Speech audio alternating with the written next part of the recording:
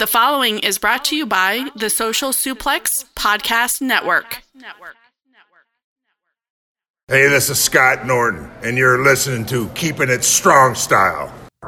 Yo, this is Rich Latta from One Nation Radio. This is brought to you by the Social Suplex Podcast Network. We present to you the Ace of Podcasts, Keeping It Strong Style.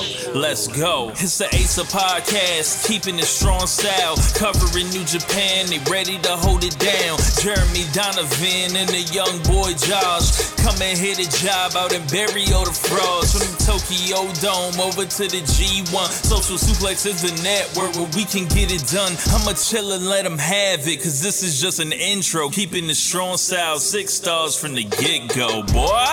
Yeah, from Tampa Bay to the Tokyo Dome, this is Keeping It Strong Style with your hosts, Jeremy Donovan and the young boy Joshua Smith. And thank you for listening. Welcome to Keeping It Strong Style, the ace of podcasts on the Social Suplex Podcast Network.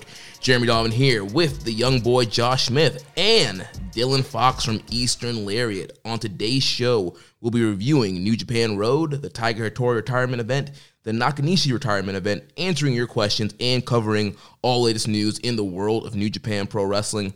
You can support our show by subscribing to the Social Suplex Podcast Network or to Keeping It Strong Style on the podcast app of your choice and leaving a rating and review.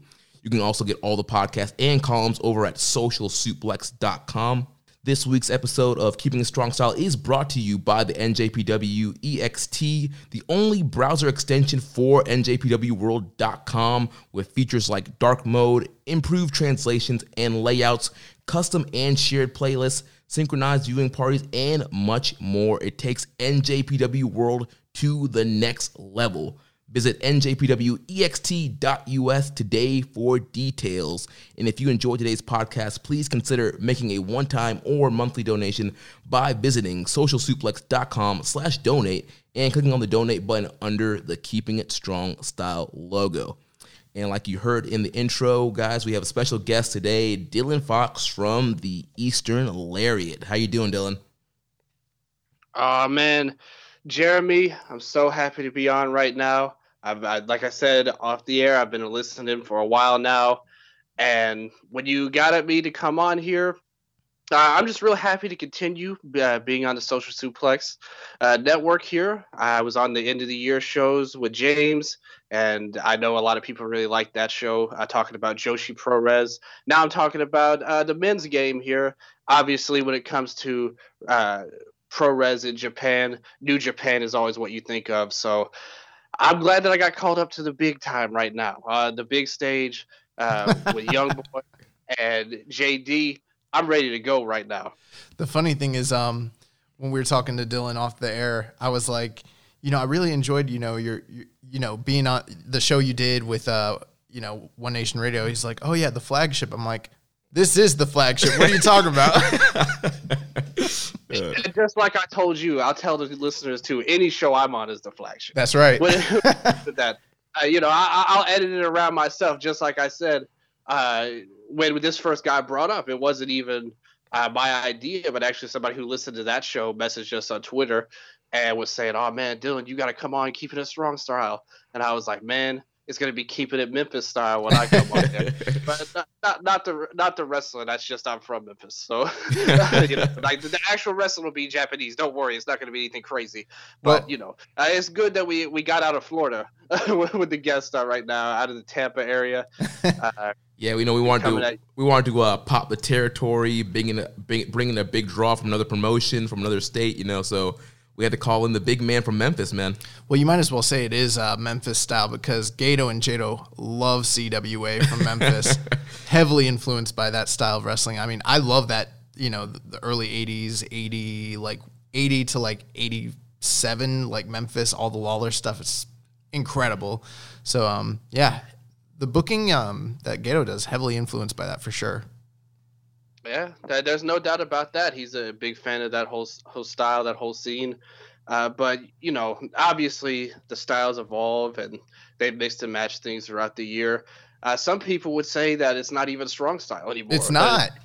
Yeah, it's kind of crazy how it's changed so much. But Gato may not keep its strong style, but we're gonna keep it style. One thing before we get to, because we're gonna do ask you some questions here, Dylan. Jeremy, you forgot to shill our own merch. You got a phone call and you jumped ahead on your scripting here. You forgot to make sure to let the listeners know to check out our Pro Wrestling Tee store. I know some numbers called me. It came up on my phone and my iPad. I was doing my read. I was like, oh man, where am I? Let's kind of jump forward. So yeah, you can check out prowrestlingtees.com/social suplex. That's where you can get your official Keeping It Strong style t-shirt. And also, you guys might have noticed we have a new sponsor to this show, the New Japan Pro Wrestling Extension. That's right. So some of you guys might know Danny, who runs the NJPW EXT, the only extension for NJPWWorld.com. And it's a great way if you're using Google Chrome to watch New Japan and you don't want those spoilers. You get that spoiler-free mode and just some improved translations and stuff. So it's awesome. Just instead of seeing Beast God Liger, you get Jushin Thunder Liger, or Bad Rack Fare. You get Bad Luck Fale. It's awesome. Plus, we're featured on there now. Yeah. So on the sliders there, you can click straight to Keeping It Strong style from the sliders there. As you're watching your New Japan World, you can link over to us afterwards or before, however you want to do it. So. Shout out to Danny for getting that all set up, and really looking forward to working with him. Yeah, we are honored. That is such a cool thing. I mean, there's any other number of publications, podcasts, and people that cover New Japan, but we obviously are so passionate about this, and we're just so privileged to even be considered to be part of this. We are huge fans of the extension, and when Jeremy told me about it, I was like, really? That's happening? This is incredible. So I'm super psyched about that, and shout out to Danny. Yeah. So, all right, Dylan. So, tell the listeners, tell us, when did you start watching Puroresu? Yeah, first of all, big shout outs to Danny. The extension style is super awesome. I'm going to have to get on that myself right now. You sold me on the ad read right there. Boom. So, you got to message Danny, send him the link to this show, and let him know that you've got a new subscriber right now with me. But... in terms of when I started watching ProRes, it's an interesting story a little bit because where I grew up, I mentioned I'm from Memphis and stuff, and I think it was a lot harder for someone like me to watch ProRes back in the old days, obviously. And a lot of people probably never even thought of watching it anyway back then. But for me, I didn't even have the internet until I was 16, 2008 or something like that. Like I said, it was pretty rough in North Memphis. So I found it really was, like I said, it's kind of crazy how things play out sometimes. But I was able to get the internet. And at this point, I don't know if everybody knows this too much, but I was actually wrestling myself, some really small indies. I won one title in my whole career, and it was called the Public Access TV title. That's cool, man. Yeah, that's not even a joke. That's just, I wish it was a lie, but it's not. Are you still champion? Huh? Are you still champion? No, unfortunately, I dropped on that a little while ago. But I am working my way up because I was working on a comeback last year. But you never know how things can go sometimes. But so these were really small companies. But some people would talk about Ring of Honor and stuff, and I was like, I don't care about that cheesy wrestling. Pretty much, all I knew at first was basically whatever was on TV. So when I got the internet, I was able to find out. I was like, whoa. There's actually more than two companies that are, that are actually good. Because it's no offense to ASW where I wrestled, but it was kind of cheesy, Tennessee style wrestling, I guess you could say. I was probably the best worker, and I was 15 at the time. So, if you're from Memphis, that means you throw impeccable working punches. That is true. I like to think everything I did was impeccable. Impeccable now, but we believe it. Regardless of that, though, I finally got the internet around 2008, and I started watching that same year. But not really. I didn't really start watching until the year after because that's when I had to stop wrestling because I had a pretty bad injury at the time, and I started. And that was my way of keeping because it's oh man. Is my dream over? Pretty much at that time, I'm only 17 years old. And then this internet is being able to figuring out how to actually watch stuff. I used to get stuff on my at the time this was before PS4, but on my PS3 I used to download like Japanese wrestling videos and stuff like that, scouring the web. YouTube had a ton of Noah matches at the time, so yeah, it was around 2009 was when I started watching. Which even then, even though I probably got the internet later than everyone else, I probably jumped in ahead a lot of people that are New Japan fans now, I feel like. Yeah, absolutely. I mean, the coverage that you guys do on Eastern Lariat is invaluable and just awesome. So I can definitely attest to that for sure. As far as like, what you started watching when it comes to Puroresu, I mean, like, what was like your initial entry? Was it like the deathmatch stuff? Was it juniors, All Japan? What kind of kicked it off for you? Well, there was this forum that I went to that I joined probably around that same time. It was called Strong Style Symphony, and like at the time, that's where I followed a lot of the wrestling, where I learned a lot of stuff. And those, like, the people there were like way more knowledgeable than me at the time, so I learned a lot of stuff quick from there. They had the download links and stuff like that there. I don't even think that place is still around anymore. No. Yeah. But I was there, so I watched a little bit of everything. But the main things I started watching was not New Japan, actually, because back in those days, it was kind of like, oh, we'll wait. Like, a show would happen, and hopefully we can get it in like 3 months. pretty much. Rough. Right. Yeah. It's not like it is now, pretty much, where everything's at the tip of your fingertips, pretty much. So when I was watching stuff, the main thing I would watch was actually Noah, because that was the main thing that was on YouTube, and I could watch that. There was a ton of backlog on that. New Japan really wasn't that active on YouTube. I don't know why that was, more or less, but somehow or another, Noah had a much more of a YouTube presence than New Japan at the time. So that was my main one. My other main one was, this is gonna sound crazy, but my main company that I also watched was a company called Ice Ribbon, which is a Joshi Pro Res company, and the reason for that is they used to have a show on Ustream, which happened pretty much like live. And this was before New Japan did the pay-per-views, by the way. This was like 2010, 2011. They had a show called 19 O'Clock Pro Wrestling. And I used to watch that every week on Ustream. I'd stay up till, well, I wasn't really staying up. I like to say I'm always on, Japanese time when it comes to my body, pretty much. Even back then, I was staying up all night, insomniac and all that stuff. But the point is, I watched that show very heavily. So those were like my main two things at first. And then when New Japan started having the shows on Ustream, then you could watch that pretty much every month, which was a lot different than where it was when just the 3 years ago when I started watching, pretty much.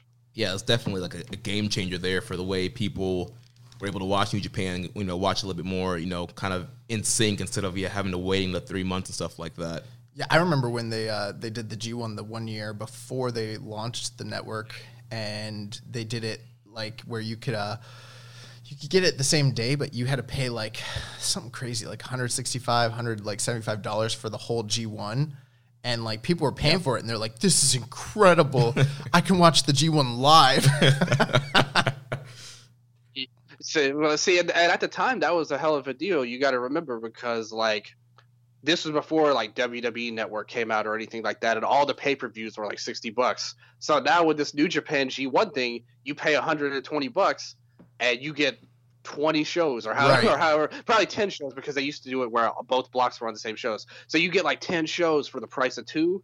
That was a pretty game-changing deal. I was very happy to pay that as well at the time. But nowadays, if somebody tried that, we'd be like, what are they thinking? That's crazy. That's outrageous. Yeah. At the time, it was a great deal. That's not even 10 years ago. Isn't it crazy how things change sometimes? Take note, Vince and ESPN. Huh? What'd you say? I said, take note, Vince and ESPN. Yeah, well, that's a whole different issue right there to the McMahon family right now. But what were you saying? We'll see how. But yeah, I was just gonna ask y'all: do y'all think that Ustream's still around? Because I've never seen anything uploaded on there or heard about it, and probably since they stopped doing those pay-per-views. Yeah, I haven't heard any. I haven't heard of anything being up there right now. I don't even know if it's still active now. I think a few years ago, Ring of Honor was still doing their like internet pay-per-views on Ustream at some point. Maybe I'm mistaken on that, but I don't know anyone that's. I mean, All the plethora of wasn't that like or something for Ring of Honor? Yeah, I think that was something else. Maybe I'm mistaken, but yeah, it's been a long time since I heard anything about Ustream. Yeah, and it's just kind of crazy. Like I said, that's where I really started off watching like weekly pro wrestling, and even in the form of this goofy, Joshi company at the time, that really appealed to me for whatever reason. And nowadays, it went from that to the big show, New Japan getting on there. And then it's turned into this with so many, the network started it and the streaming services that have popped up throughout the entire industry pretty much have started, but especially in Japan. And it's just kind of crazy because, in Japan, the streaming services really aren't as big, even if it's even like Netflix and stuff isn't as big over there as it is in the West. But now all these companies have these services and a lot of them are actually tailored to English speaking fans. Right. And that's something that was unimaginable when I first started. I was just like, well, Japan's got this way better wrestling that I'm seeing on TV. 2009 WWE was not fun. I'll tell you right now. So I was like, wow, this stuff's way better than what I see on TV. And, it's just a shame. I wish I had started watching it when I was still wrestling because it's like there's all these moves I could steal. Like that was my first thing. But then it never came to pass. But it was a lot of fun, but that's around the time, to shorten up this answer, 2009 was probably when I started watching all that. You could have been throwing Suzuki elbow strikes and stuff like that and, Kawada chops. Back then, he was wrestling like Mecha Mummy there and stuff like that. That was the matches of Suzuki I saw, was that, for Suzuki, he's an interesting guy, to say the least, an interesting wrestler. Very unique background, and we can see that when he wrestles Orange Cassidy at WrestleMania. Yeah, we'll be there. But yeah, I definitely feel you on the whole like stealing moves. So like I didn't get to the pro level, but I was a backyard wrestler, and we had our own little fed and whatever, and like a lot of stuff. Like I would take a lot of moves. Like I started watching like Ring of Honor around that time, and like I would take a lot of Ring of Honor moves. Like now I'm like, man, like if I was watching New Japan back then, like I'd be trying to like drop people on their heads, like back suplex and like do pumping bombers and like V triggers to people. This man was hitting Saitos. Every time we watch NXT, we see the Gargano escape. That's the jurisdiction. Yeah, Johnny was watching them John Juris, backyard tapes. Saw me locking on that jurisdiction crossface hold. Well, that's why I asked Dylan if he was still champion, because I'm pretty sure Jeremy is still the incumbent GUW reigning champion. You guys could have a unification match. Oh my God, that could be a draw. That could be at this point. The way things are going now, that could be a WrestleMania weekend show in the works pretty much. Yeah, man. Maybe we can get booked on spring break, man. Sure. Like I said, it's funny because when I first started wrestling, all my moves were stolen, not from Japan wrestling, but maybe they technically were. What I stole them from was the video games. SmackDown, Here Comes the Pain. Yes, the video game had some raw moves. Yeah, it's like they had all these cool moves that nobody did, and I just thought they were like these secret moves that only people who played the video games knew about. The first move I did, I don't know if y'all are familiar with this. I mentioned this on the Joshi podcast I did with James, but the first move I did, like right away, and it pissed everybody off. Like at the time, there was one move I knew. If this was my one and only match, I had to hit it. Burning and Hammer. Look this up. No. It's called something. It's called something else now, I'm sure. I don't even think it's in the new games. But at the time, look it up. It's Jungle Kiona's Muscle Buster version. But on the SmackDown Here Comes the Pain, it was called the Mexican Stretch Buster. Yes, yep. The coolest move ever. I had to hit it right away. And they were like, oh my God. Yeah, it was perfect. And the thing is, I was perfectly safe to the one I did it to. I hurt my shoulder right away. Like my first move, I almost injured myself. So I had to tone it down. And it's a funny thing now, when I made my comeback last year a little bit, most of the moves I were doing were a lot more toned down, much more basic. Not that I didn't do any cool stuff, but now as I've grown older, because as a teenager, I was like, man, I just want to do all these cool moves, pretty much. But now it's like I'm thinking about different stuff like psychology. And all care less about as a teenager. I just wanted to do these video game moves that I saw and have the best work rate matches possible. And especially where the people I was wrestling, it's like bottom of the barrel when it comes to wrestling. It's like we had a guy called Bonesaw, and I'm sure there's like a million Bonesaws, but this Bonesaw, his gimmick was that he would bring an actual saw to the ring. I don't know if anybody would know this listening, but he would bring a saw to the ring, and sometimes he saw like blade somebody like that, but usually what he would do is hit somebody with the flat end of the saw in the face. And even as a teenager, I told him, I said, we can't do that. Like that, I don't want. It's not because I was worried. It's because this looks so stupid. Like I can't explain how crazy it was. But maybe that's a gimmick that we could see in New Japan later on. Somebody hits somebody with the flat part of the saw, not the blade, but the thick part or whatever. Yeah, maybe that's what I want to see. Maybe Taiji Ishimori can do that as part of like his bone shoulder gimmick. There you go. If he ever breaks off from Switchblade, it could be the Battle of the Blades. Right there. Well, your background and exposure to pro res is a little bit more varied and different than ours, so I'm really excited to get your takes on these shows. But before we do that, real quickly, what's your favorite match and your favorite wrestler? Favorite match is easy. Like whenever I think of this, because it was the very first Japanese match I ever watched. It's crazy to say, but it really did change my life. And the first one I told y'all about Noah on YouTube, and the first match I ever saw was Naomichi Marufuji's only successful title defense of the GHC title in 2006, October 29th, 2006. Marufuji versus Kenta. Awesome. Their big match. Yeah, like that is always going to be my favorite.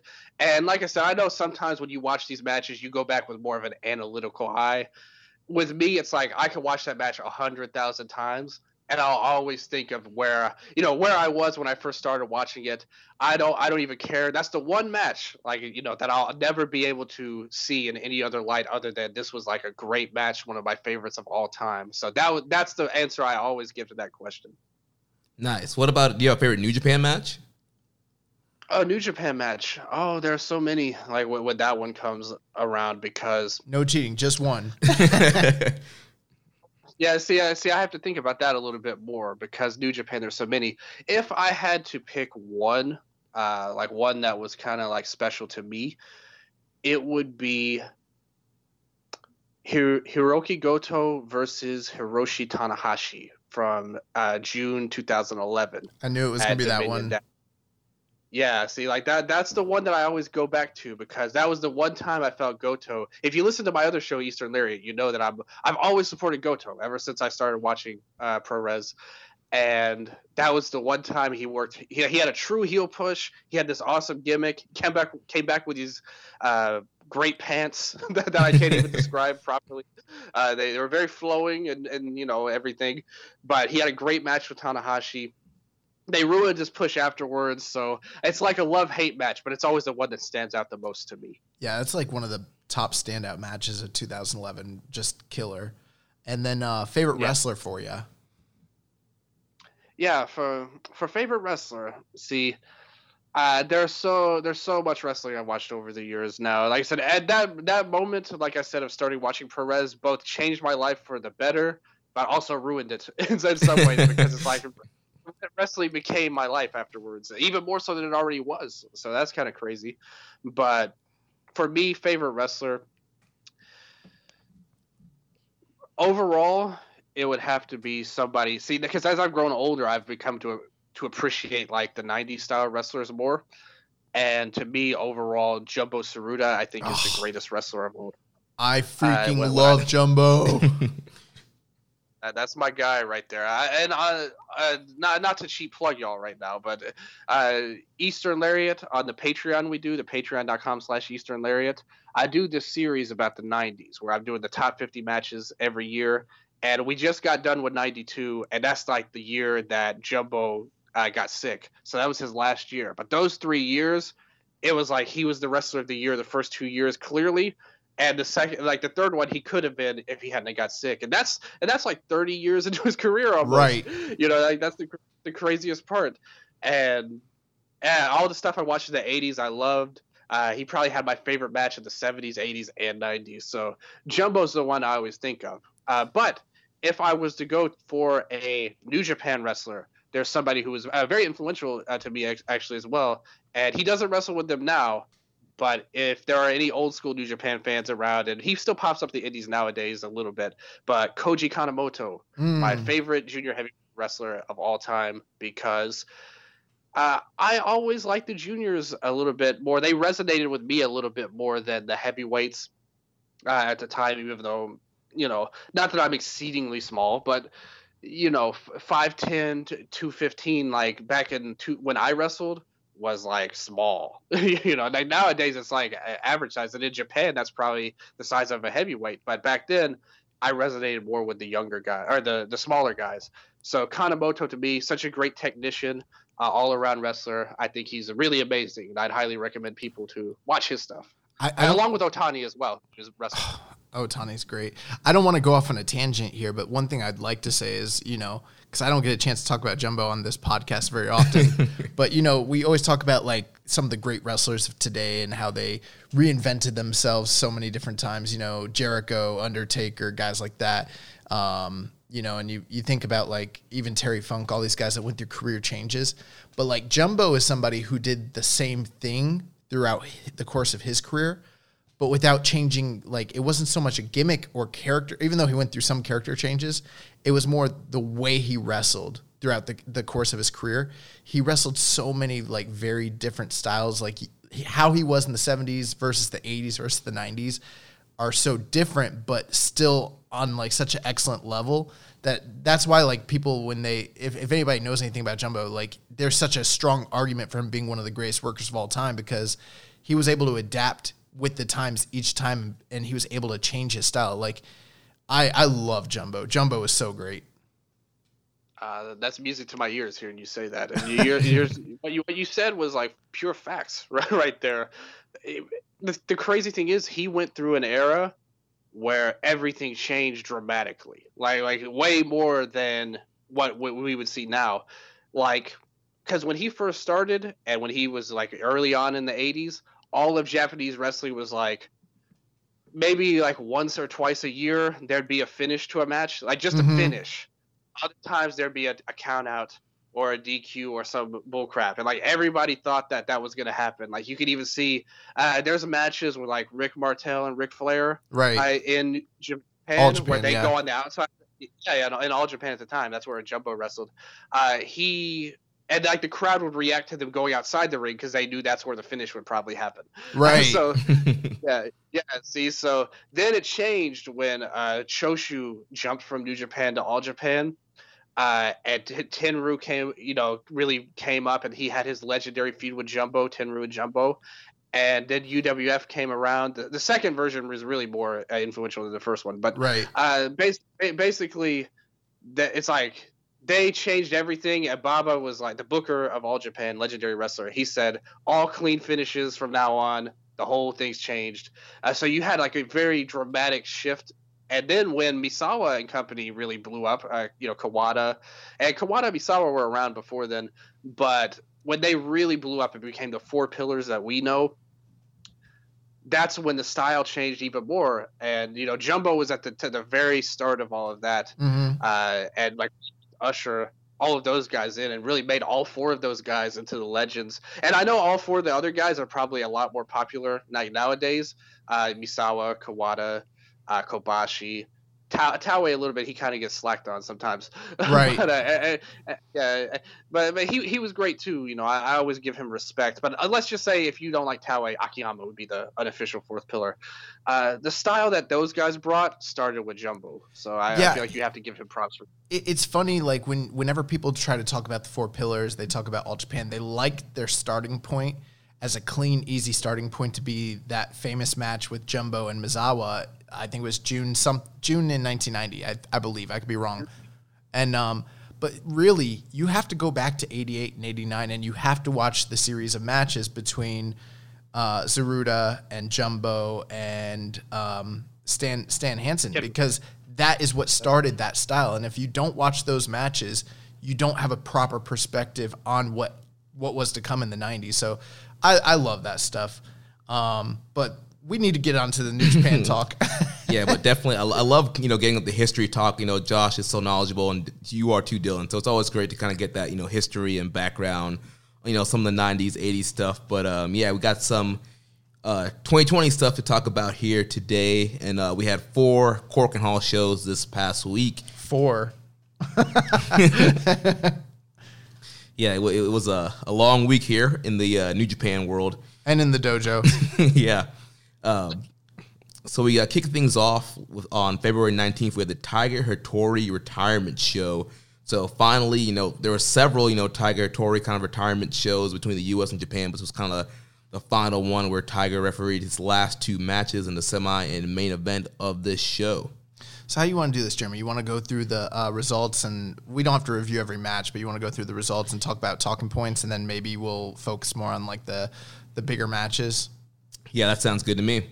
So this card opened up with Toa Henare, Tomoaki Honma, and Togi Makabe defeating the Young Lion team of Yota Tsuji, Uemura, and Gabriel Kidd 9 minutes and 25 seconds. So yeah, I mean, this one, just, standard good opener here.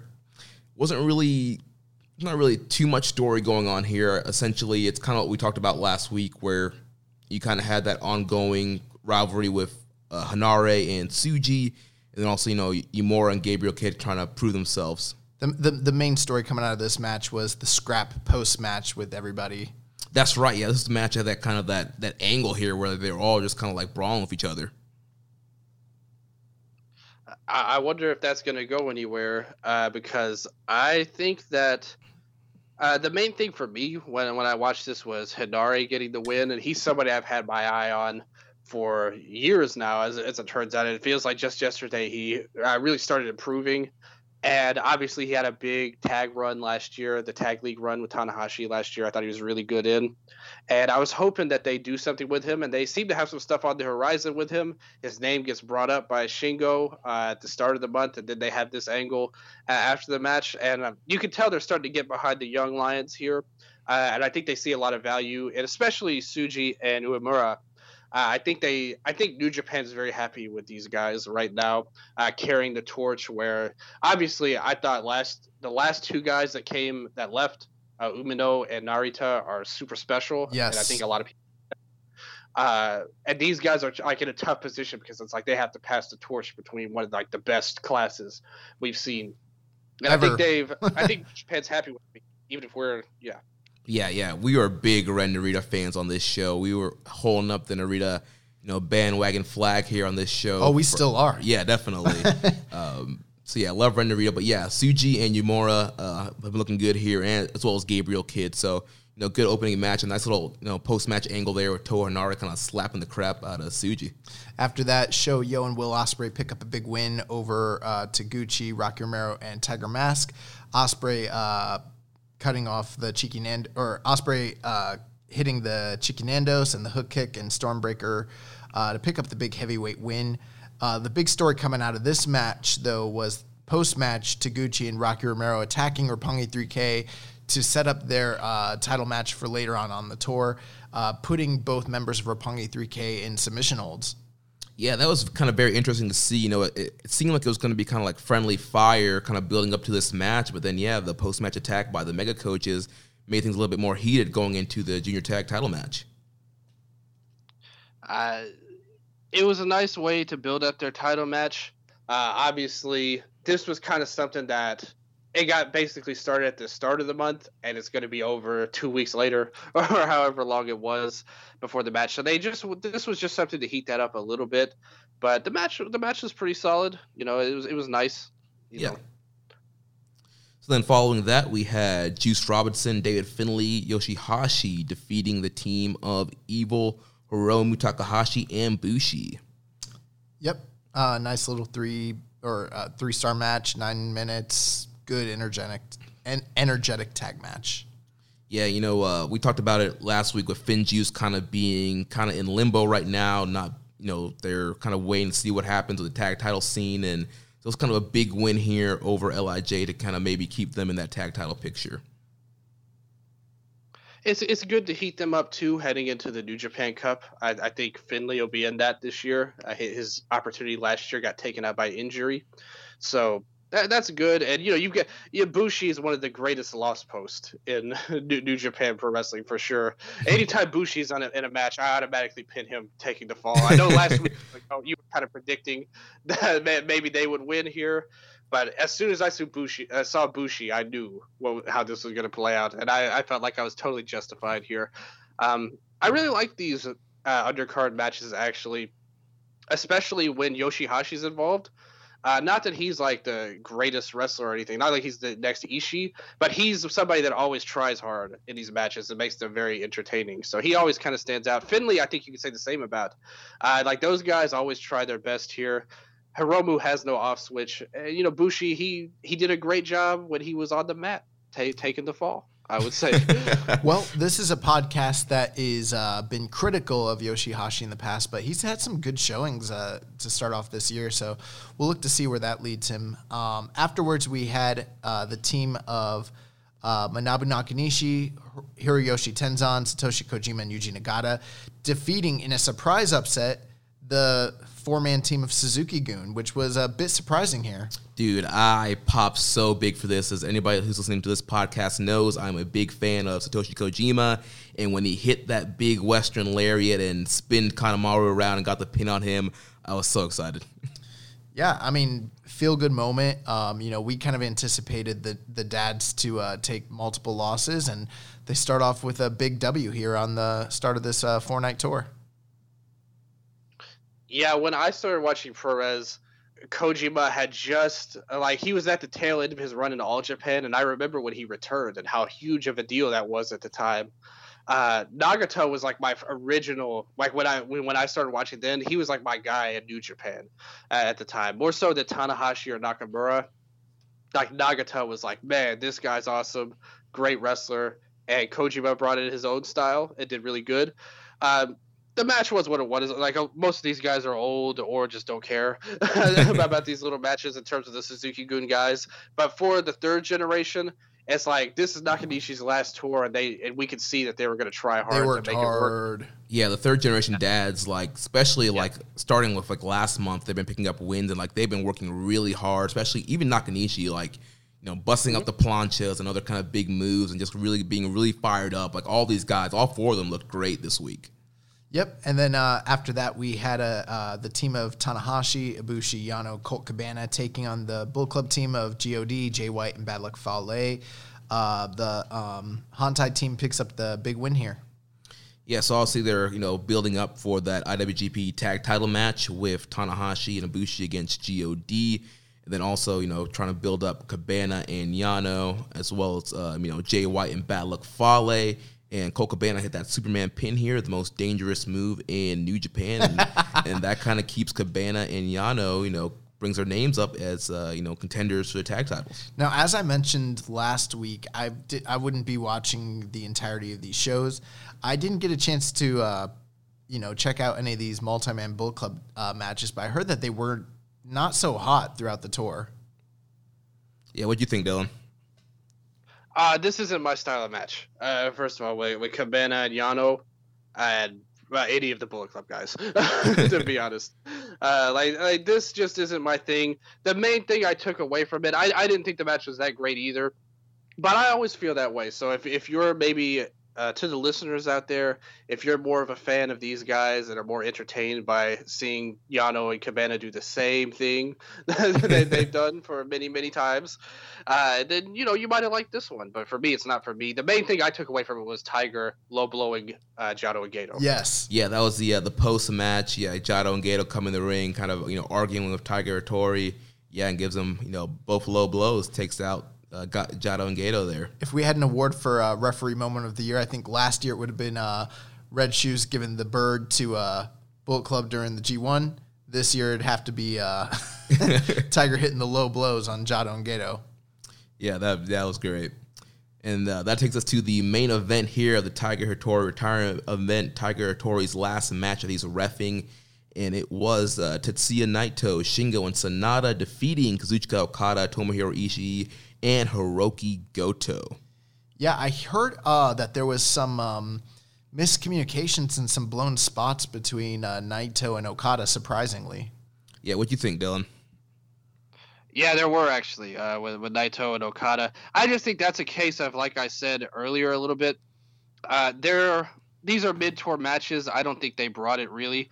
You'd think they would have given it a little bit more effort with the fact that it is Tiger's last match refereeing. You know he's mega respected and everything. You've heard people talk about that if you've heard the English language podcasts that New Japan guys have done before.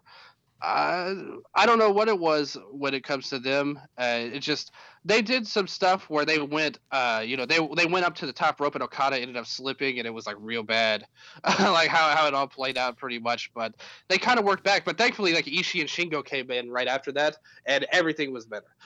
Once they got in, like Ishii, Shingo, and Goto, anytime one of those guys were in, the match was real good. The others, not as much, I would say. Yeah, definitely. They were trying to build up for that never openweight title match with Shingo and Ishii. Like you mentioned, yeah, their interactions were great. They're always great. But yeah, I was really disappointed in the Naito and Okada kind of interactions. Obviously coming off of Wrestle Kingdom, that awesome match I had in the main event. And, there's definitely a lot of interest in a rematch between these two guys. And, usually they always have great chemistry and they're all great opponents for each other. But there's just a lot of missed spots, and I don't know what's going on with Naito. Okada looked fine the rest of the tour, and Naito's just kind of been just in the middle, just kind of like you said, maybe not trying hard, or I don't know what's going on, but there was definitely a lot of just miscommunication and botched spots, and Naito didn't look good at all here. He's banged up, man. A lot of hard years, wrestling. We talk about his knees, we talk about his back, we talk about all the different issues. So it's not really a surprise. The one thing though is that generally speaking, when it's time to turn it on, he still can do that. But yeah, 2020 Naito's not 2016 or 2015 Naito, unfortunately. Right. Yeah, like I said, if you listen to my other show, I'm never going to be waving the flag for the Okada and Naitos of the world. I know they're super popular, but like I said, I think this is something where it's like generational gap probably sounds stupid because it has nothing to do with age, but more so the fact that I watched before they came in. And I think, like you said earlier, Josh, when you see your first guys, like for maybe somebody who was the Four Pillars might have been their first guys. For a lot of New Japan fans, these were their guys, like Okada and Naito. Like these are their Four Pillars, like them and Tanahashi and maybe Nakamura or Shibata, depending on who you ask. But for me, it's like Okada's not really my guy and Naito's not really my guy. Like you said, he does have some injuries. You're right about that on Naito, but as champion, the good thing about him is that it doesn't even really matter that much. His character is so over to the crowd that this stuff is really minor in the long-term game. And we'll see if he can turn it up the second half of his title reign, because I think if you look at like two of his three big matches, I don't really count this as a big match for him. And I clearly he didn't either. But if you look at his 2 out of 3 matches with Jay and Kenta, they were practically designed to not be a great match. The Okada match, obviously, that had the emotion and the moment and everything. I wrote a whole article on that match. It had all kinds of stuff. And like I said, I'm not even that big of a fan of them, but they still got even me, let alone somebody who's a huge fan of them. So it's a lot of his matches so far haven't been even designed to be that. And I think I'd like to see him against an opponent that's a true in-ring guy, and I'd like to see him step up and see what he can do, on that end, because I think a lot of his matches are actually designed not to be. And I think it's smart because of his injury factor that he has, and the fact that he's so over that really he doesn't even have to have 5-star matches or whatever. The matches he has makes the crowd just as happy. Well, part of it with Naito is the fact that some of it is by design, like you mentioned, and people don't necessarily like to hear this, but part of the thing with Naito is that he's not the Superman of New Japan Pro Wrestling. He's not your Tanahashi or your Okada. He's sort of someone who is vulnerable, and they're showing him as a vulnerable champion. Just look at the build to Wrestle Kingdom entirely. He was the guy who wasn't even supposed to be there because he's suffered defeats and he's suffered losses, and he's not kicking out of everybody's finishers. He's avoiding them because that is we happen to know that Naito can and has been defeated in the past, and I think that that's part of what garners him so much sympathy and support from the crowd and the fans. So, I mean, that's a big part of it.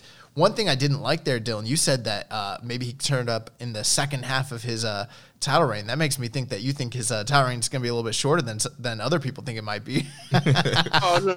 He's keeping that title until at least Wrestle Kingdom next year. Oh, wow. I'm very confident in that. Well, we'll definitely get to see him have, that in-ring challenge next week for the anniversary show as he takes on Hiromu Takahashi. That's definitely going to be an in-ring challenge for him right there. Yeah, that's one that's been, everyone's been anticipating that ever since the projections kind of came out and people thought that these two guys would be champions come this time of the year. So big expectations for that match.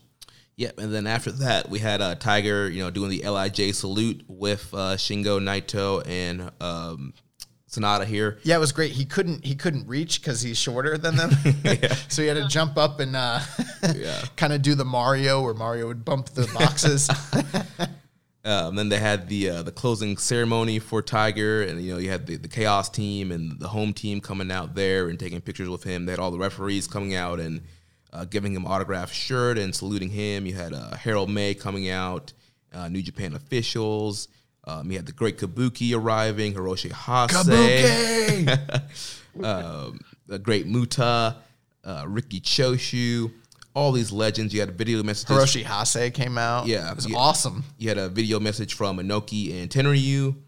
Then Tiger gave a little post-match speech there, and then they kind of do the little salute there where they all throw him up in the air. They had the 10-bell salute. So it was kind of a great way to wrap up Tiger's, referee career here. And we did have a question from Reddit user Cubest. Says, did you cry during the Tiger Hattori retirement?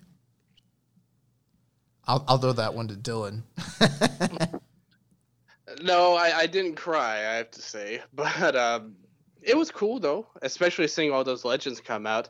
I wonder what's up, because the one that I really took note of most is Inoki sending in a message, because he did that for Liger, too. And for a long time, he was basically like persona non grata in New Japan. Nobody would, he was a ghost. Nobody would even want to talk about him. Tanahashi in his book was like, I took down his picture in the dojo. It was like that. Inoki was not the most popular guy by the time he left, and there's a lot of stuff that goes into that. But nevertheless, he's doing these video messages now for the first time in over 10 years. So I don't know if that means anything or not, but he's getting older. IGF's not even really a thing anymore. So yeah, who really cares? Like Inoki in New Japan via video message, it's not like he came out, but it was cool seeing all those other guys come out like Hase and Riki Choshu and so on and so forth. I thought it was really cool. Yeah, I think part of what's going on there is regardless of some of the troubled past and some of the different controversies and things of that nature when it comes to Inoki, and it's definitely a checkered past, there is no denying that the history of New Japan is completely intertwined with him. I mean, he's the founder. He was the biggest star for, 2 decades. And I mean, there's no getting around that. We can kind of ignore it, and they've done that. But it is to a point now where it's not like Inoki is a competitive persona or anything like that. He's not, leading any sort of wrestling promotions at this current time. So I think that there probably has been a slight softening, but the fact that he's not there does tell you something. It's not like they're, bringing out the flowers and the giant trophies and honoring him, but the fact that they allow him to send in a video request or, a video message in these special moments with people that he has history with, like, Liger, like Tiger Hattori. It makes all the sense in the world. I also think part of it is because of his failing health, has a lot to do with the fact that he's not making very many public appearances this day, at this time. So he's even if they did want him to be there, I don't think he'd even be able to. But I think it's a nice touch, just to kind of allow that. Yeah, I like to, kind of put all the politics and feelings aside and just kind of, do what's right for the moment. When other promotions, they might keep them blackballed and kind of erase them from history and not bring them back for whatever reason. So I thought it was cool that, they had Inoki sending these video messages and the crowd popped when they, see his image on the screen there. So, yeah, it was really cool to have Inoki represented here. I definitely didn't cry when this happened, but I would say of this night, it was a solid night. It was a good show. There was no matches that I would say you got to go out of your way to watch. But I would say if you didn't see the retirement ceremony for Tiger Hattori, it's definitely worth going out of your way to at least catch that. It was definitely very. Guys were crying. Tiger was crying. Ishii was crying. Riki Choshu was crying. Tanahashi is like Ric Flair these days. He cries over everything. And, for like my whole experience with Tiger is like, for, at least all throughout the 90s and the early 2000s, like anytime there was a major title match on a big show, Tiger Hattori was going to be the guy that you saw, refereeing those matches. So it is sad to kind of see him, move on, but he has a happy life. He lives in New York, and, I'm sure he'll probably be somewhat affiliated with New Japan in the future, and all the contributions he's made. It's, it's sad to see him go, but it was a happy moment for sure. Definitely. Yeah. I didn't cry either, but yeah, I like the ceremony. Overall, fine show. Like Josh said, nothing really you need to go out of your way to watch match-wise, but definitely check out the Tiger ceremony. So let's go to night 2 for Road. New Japan Road. Yes, night 1 of New Japan Road on February 20th here. Kicked things off with Yota Tsuji defeating Gabriel Kidd. What'd you guys think? Go ahead, Dylan. I thought it was, pretty much what I thought it would be, about 6-7 minutes of action here. When it comes to these Young Lion matches, I wonder, because I know you guys were talking last week, and Josh, you said you really loved Uemura. I wonder if they don't see a lot in Tsuji as well, because I think the thing about him is that he's got a little bit more size than Uemura, but now you see Uemura started to take his place. For a while, Tsuji was in the second matches on the card, but now we're seeing, just like on this show, Uemura was taking the second matches now, and Tsuji's working with Kidd. Kidd, I don't have much of a read on. He's like this young guy. Just green wrestler. It's hard to really make a judgment on anybody. But it was a decent match. Like I said, really nothing special about it in terms of a Young Lion match. But I do think Tsuji's size helps him stand out a little bit more when it comes to that than someone like Kidd, who's still very new and green. Yeah, it was, fine standard kind of Young Lion match here. Dylan, I feel the same exact way on Gabriel Kidd. He hasn't done anything bad, but at the same time, he hasn't done anything to really kind of stand out or make me notice him. I know that he's had to, completely kind of abandon, his, pretty much his 8-year kind of background wrestling on the UK indie scenes to learn the Shibata style and, of the LA dojo and kind of wrestle as a Young Lion. So I don't know, how restricted he is on what he can and can't do, but he's doing the basics and he's doing them good, but nothing to really make me say, keep your eyes on him. Well, I didn't get a chance to catch this, but, the fact that Yota Tsuji, we had some speculation about who would go over here. Obviously, Tsuji picked up the big win, and he made Gabriel Kidd tap out with the Boston Crab. My question is, not only is that interesting, but with the match structure, did they give Gabriel Kidd a lot of, hope spots or near fall attempts, or was he more positioned like some of those, the way you would see like a Young Lion who's lower on the stature, where like they're not really getting that many hope spots? I mean, what was the structure? Because that tells us a lot about how they see him at this point. For me, I feel like he got in a decent amount of offense, but clearly, the focus was on Tsuji and kind of like being, kind of the quote unquote like head of the class right now of this current crop of, Young Lions from the New Japan Dojo. It seems like, they were definitely trying to get Tsuji over here.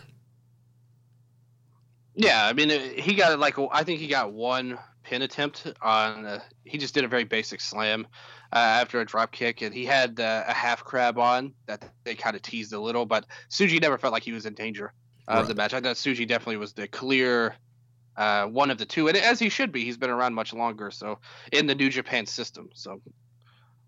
So the next match, we had the team of Suzuki-gun, Minoru Suzuki, Taichi, El Desperado, and Kanemaru picking up a big win over the team of Goto, Yoshihashi, Will Ospreay, and Yuya Uemura.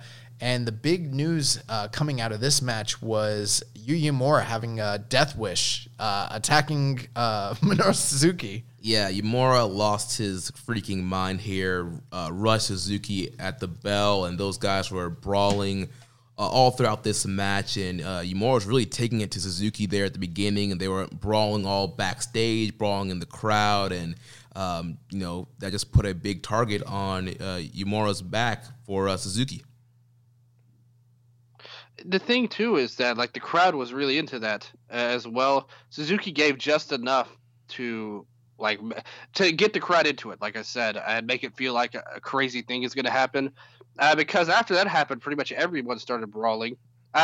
Basically, Yoshihashi came in, hit a Hurricane Rana on Desperado, and then everybody hit the ring on the outside and started brawling with each other. And Suzuki targeted Uemura right away, and it was a great moment because it was like, okay, it's payback time now for the earlier run, when he ran at him. So I really like this little Young Lion feud, and why not? I don't know why they don't do this kind of stuff more. Actually, that's something I really wish we saw more of nowadays, because they don't do it nearly at all now. And back when I started. Not to sound like some old timer. Back in my day. Yeah, back in the good old days. But no, about 10 years ago or whatever, they did this all the time where they would have a guy on the roster, a veteran member, just beat the crap out of a young lion and have him play a huge underdog. Now it's almost always either, like a young lion versus young lion match or a 6-man tag. It's never really singles matches with the veteran versus the young guy. And hopefully we can get something like that out of these two, because I think if they do stuff like this again, then we're gonna have an awesome match. I thought this whole match actually was actually good. I thought everybody actually looked pretty good in this match. Well, it's a good change of pace. I did see the post-match interview that Yu Uemura cut, and he was calling out Suzuki. He's like, "You call yourself the king of pro wrestling. How are you the king? You don't even have anything. What titles do you have?" So I think they might continue with Yu Uemura having a chip on his shoulder when it comes to Minoru Suzuki. Yeah, and we had a question here from Twitter follower at MadNutter0102. He says, probably the most obvious one. Do you think Uemura eventually joins Suzuki-gun? I mean, I think no. Just because history has showed us. They did something somewhat similar in a different way with Naito and Yohei Komatsu before he left, where they ran an angle where Naito was actually actively recruiting him. Yeah, here, usually they just don't have the Young Lions join factions, so right. I just say no. It's nothing personal against Uemura. It's just I think if that were to happen, it wouldn't be until after his excursion. Right, and the thing with Young Lions at this stage, it's so hard to kind of predict or tell what's going to happen because they have to go on excursion first, and then we got to see what happens whenever they come back from excursion. I mean, we're still waiting on Oka and Kawato. Yeah, Kawato. Blanking on saying there. Yeah, Kawato. We're still waiting on those guys to come back and see eventually where they fit in. There's so many young lions. You're like, if they come back, exactly, yeah. There's so many young lions, or you kind of have hopes for them. And Kitamura, it's like, yeah, this guy is going to be great. He's going to be doing this, and then he's off the scene. And so, it's really hard to kind of predict what's going to happen until they actually come back from excursion. I hope Yagi comes back. Me too, Josh. You just never know what they're even gonna make him do. Nobody imagined. Again, going back a ways, when Evil was a young lion, when I first started watching, he was the top prospect of New Japan, Watanabe, the main young lion. I remember they had a commercial where Tanahashi was advertising some kind of sports drink for New Japan, and he was in it. Watanabe was in it, and just normal young lion guy. Then he comes back as Evil, like a Halloween store, hobbyist. I would say is basically his gimmick here. So who knows what could happen with these young guys? Yeah. Uemura, when he comes back, could be something completely different that we would have no idea about. Right. Yeah. And just recently, Jay White too, when he came back. I mean, Jay was high flying, flippy do, indie wrestler doing Ring of Honor stuff, and then he comes back and he's knife pervert. Yeah, and this is also assuming that 2 to 3 years from now, there's even going to be a Suzuki-gun. I mean, I'm sure there's some people that are lamenting the idea that there wouldn't be, but I mean, we get questions all the time. What about Saber-gun? What about Taichi-gun? Not saying that that's going to happen, but who knows? There was rumors just this year that if those rumors panned out to have been true. Like, Suzuki wouldn't have even been here at this point in time in the year. So he's getting up there in age. So, I mean, I don't know. But that's a great question. The next match was the team of Okada, Yano, and Cabana taking on GBH and Toa Henare. Obviously, the Chaos team picking up the big win here. Yeah, once again, they're trying to heat up Yano and Cabana here, get them ready for possibly a tag team title run down the future, or, getting them ready for a New Japan Cup. Both of these guys were in that 32-man field last year, so heating those guys up. I think they're heating them up for World Tag League. They're getting a really early start. Yeah. The funny thing is they could go undefeated as a team until World, and it wouldn't matter at all. Like they have their role on their cards here, and they're gonna portray that role. The only thing I don't want is that this is leading to something bigger for Cabana. Like I said, I'm not a big fan of these matches or their style in general, but especially when they do it because it's so repetitive. But the crowd's into them. You have to give them that much. And if you want to have them be in the New Japan Cup, there's nothing wrong with that, especially if they keep up the field of 32 that they did last year. So, I didn't like this match much, but, it is what it is. You say there's nothing wrong with it, but if you're Davey Boy Smith Jr., you have a big problem with it. Hey, he's in a better place now for his standards of wrestling, pretty much on there. Maybe not in terms of money, but in terms of the standards of wrestling, yes. But I agree with Davey Boy. I'm with him on this one. I'm not a huge fan of these guys, but like I said, the crowd does it, so who cares what I think, really? Like, the crowd loves them, and it was what it was. Hey, on this show, Yano slander will not be tolerated. I did the wrong person to be on the show. You should have thought about that. But like I said, he's over to the crowd. There's no question about that. But one thing I want to touch on here in this match, we mentioned this last week. We said that this would have been a good opportunity for Toa Henare to kind of get in there with Okada and do much, and I was kind of disappointed that there wasn't really much in their interactions. I don't feel like Toa Henare really took advantage of ring time with Okada. What do you think about that? I think Okada didn't care at all about this match. Yeah. Even if he wanted to, there wasn't going to be anything like that. Coming from this. To me, Okada was checked out on these last few matches. But, Henare, it is what it is with him. I really feel like he's somebody that I speculated on at the start of the year. If he's somebody that if I were in his shoes, I would be looking at going somewhere else besides New Japan if they don't have anything for him, because he's stuck in this pattern for forever at this point. And I feel like he's got so much more to offer than these spots they give him. But here there was nothing special about his run in this match at all. But it was what was he going to do against these opponents? I feel like it's interesting you say that, because that's definitely always an option, especially when you have a non-Japanese wrestler. That's kind of seen somewhat in a different light as opposed to, like, say a Japanese dojo talent. But at the same time, I mean, there is the fact that he came through the dojo, he came through that system, and you hope eventually they do pay that sort of thing off. I mean, that there's a long-term plan for him, but, because I don't know if that would be more beneficial long-term, or if that'd be more detrimental to have been seen as someone who was, disloyal and went and worked, a Big Japan or a Noah or All Japan, something like that, so who's to say? Right. I don't think he could go to any of those companies. He should go to America to wrestle. Like, I feel like, I just don't think that New Japan's gonna. I feel like if this is his lot in life, he may be happy with it. That's cool.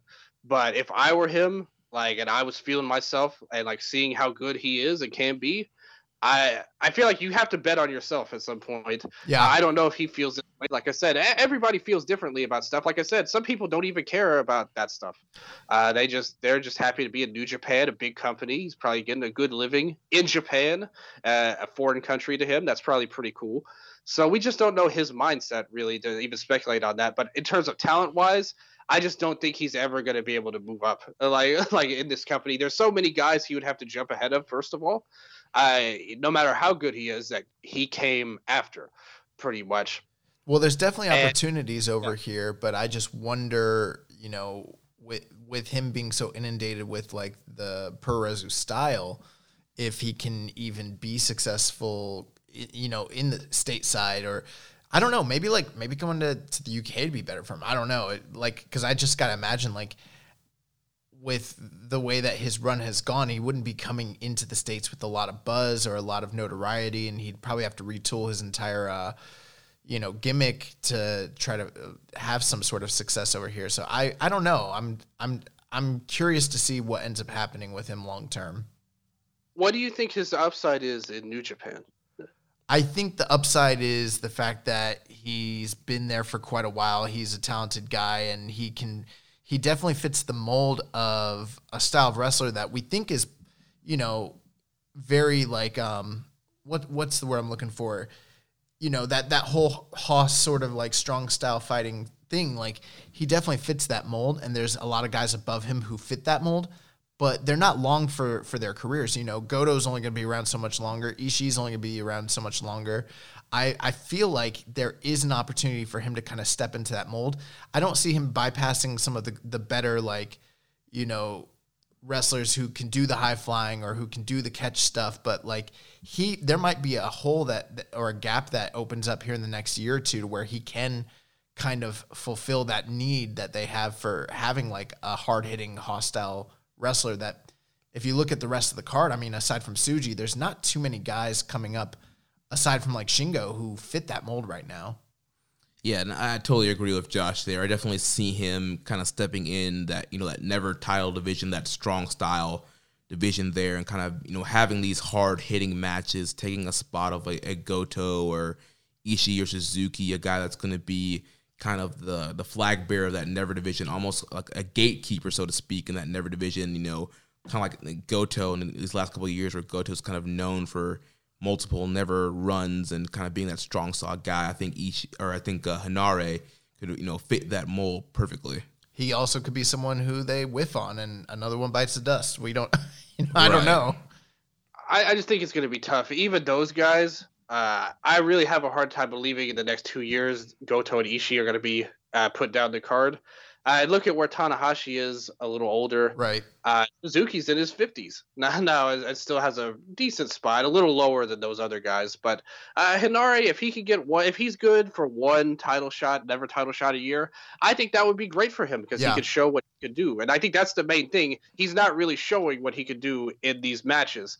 And I feel like it's not his fault, just more so the matches are not designed for him to do that. I think if he got a standout match versus Shingo on one of these cards, he could really pop off and do something like we could say, whoa, we need to look at this guy. I mean, remember a few years ago, a lot of people thought this, and like I said, maybe not only will they whiff on him, maybe he's just not at that level, because a lot of people went Tama Tonga before, like Guerrillas of Destiny, before his push when he was just like young guy Tama Tonga. A lot of people thought, oh man, this guy, he's got a lot of talent. He's doing great things. He should be somebody, give him a chance in the G1. And they gave him a big push, and it didn't really work out the way I'm sure anybody would have wanted. So, you never know. Maybe they will take a shot on him, and he doesn't have it at that level. And there's a reason why he's been in these positions that he is. But I think he's worth giving a shot to, at least. Well, one last thing before we move on. I will say that this past year, it seemed like they were giving him a little bit more.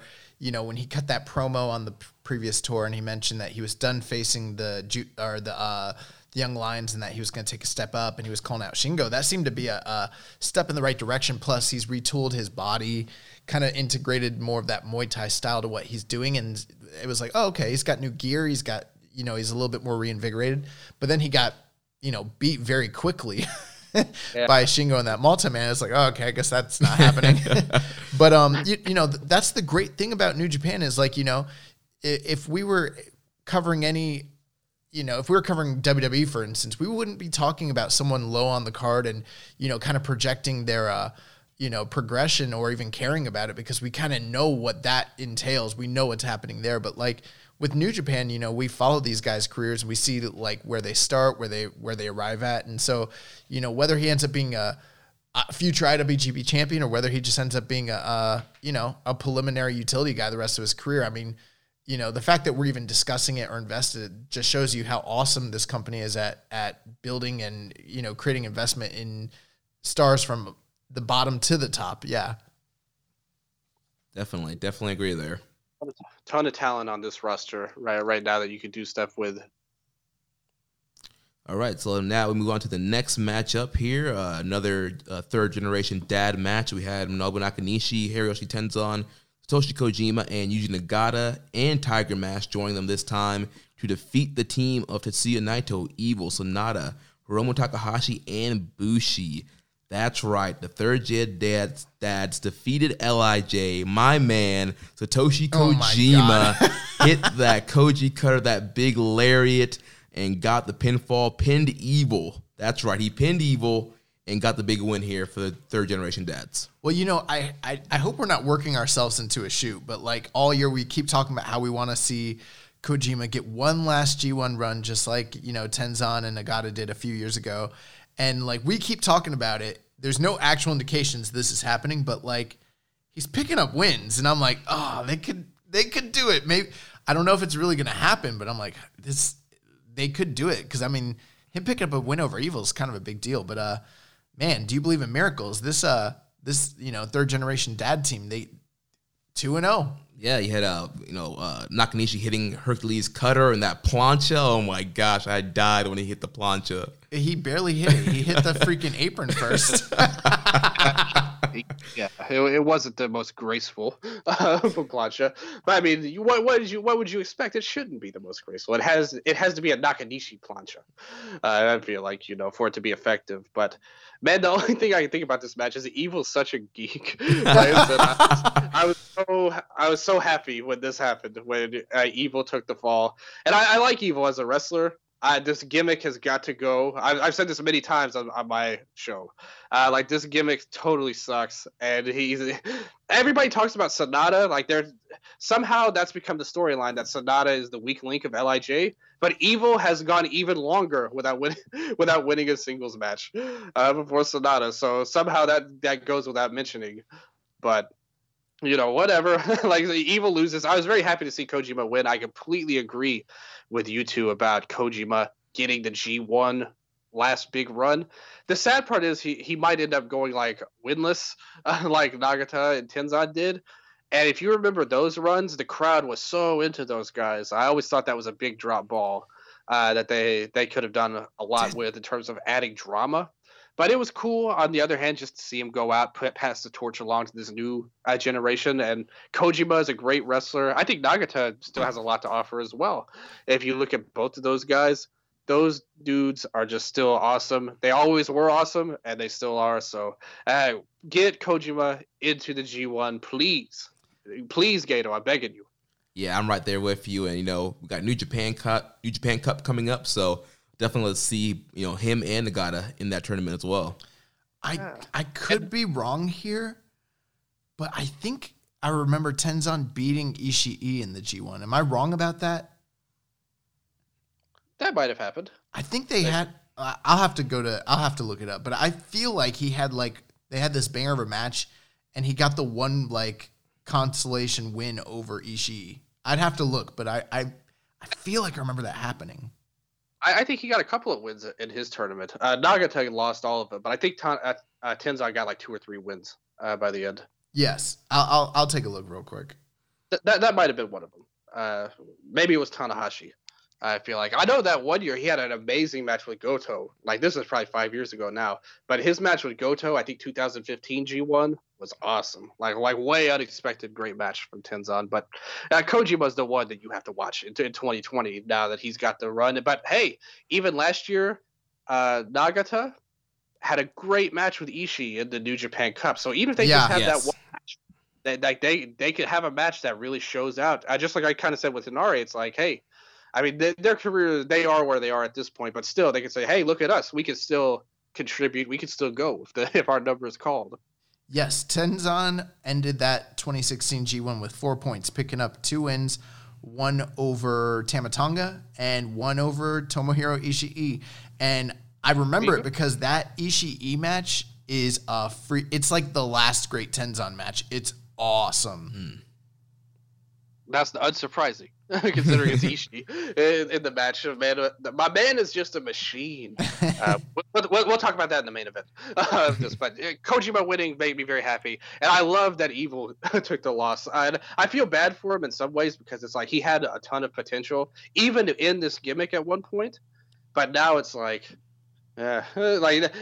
Bushi, you took the fall last night. Throw Evil in there. Yeah, whatever. If the Gen Dads were gonna win, I thought for sure, obviously, Bushi could take the pin. Like you mentioned, you see Bushi, you think Pin Eater.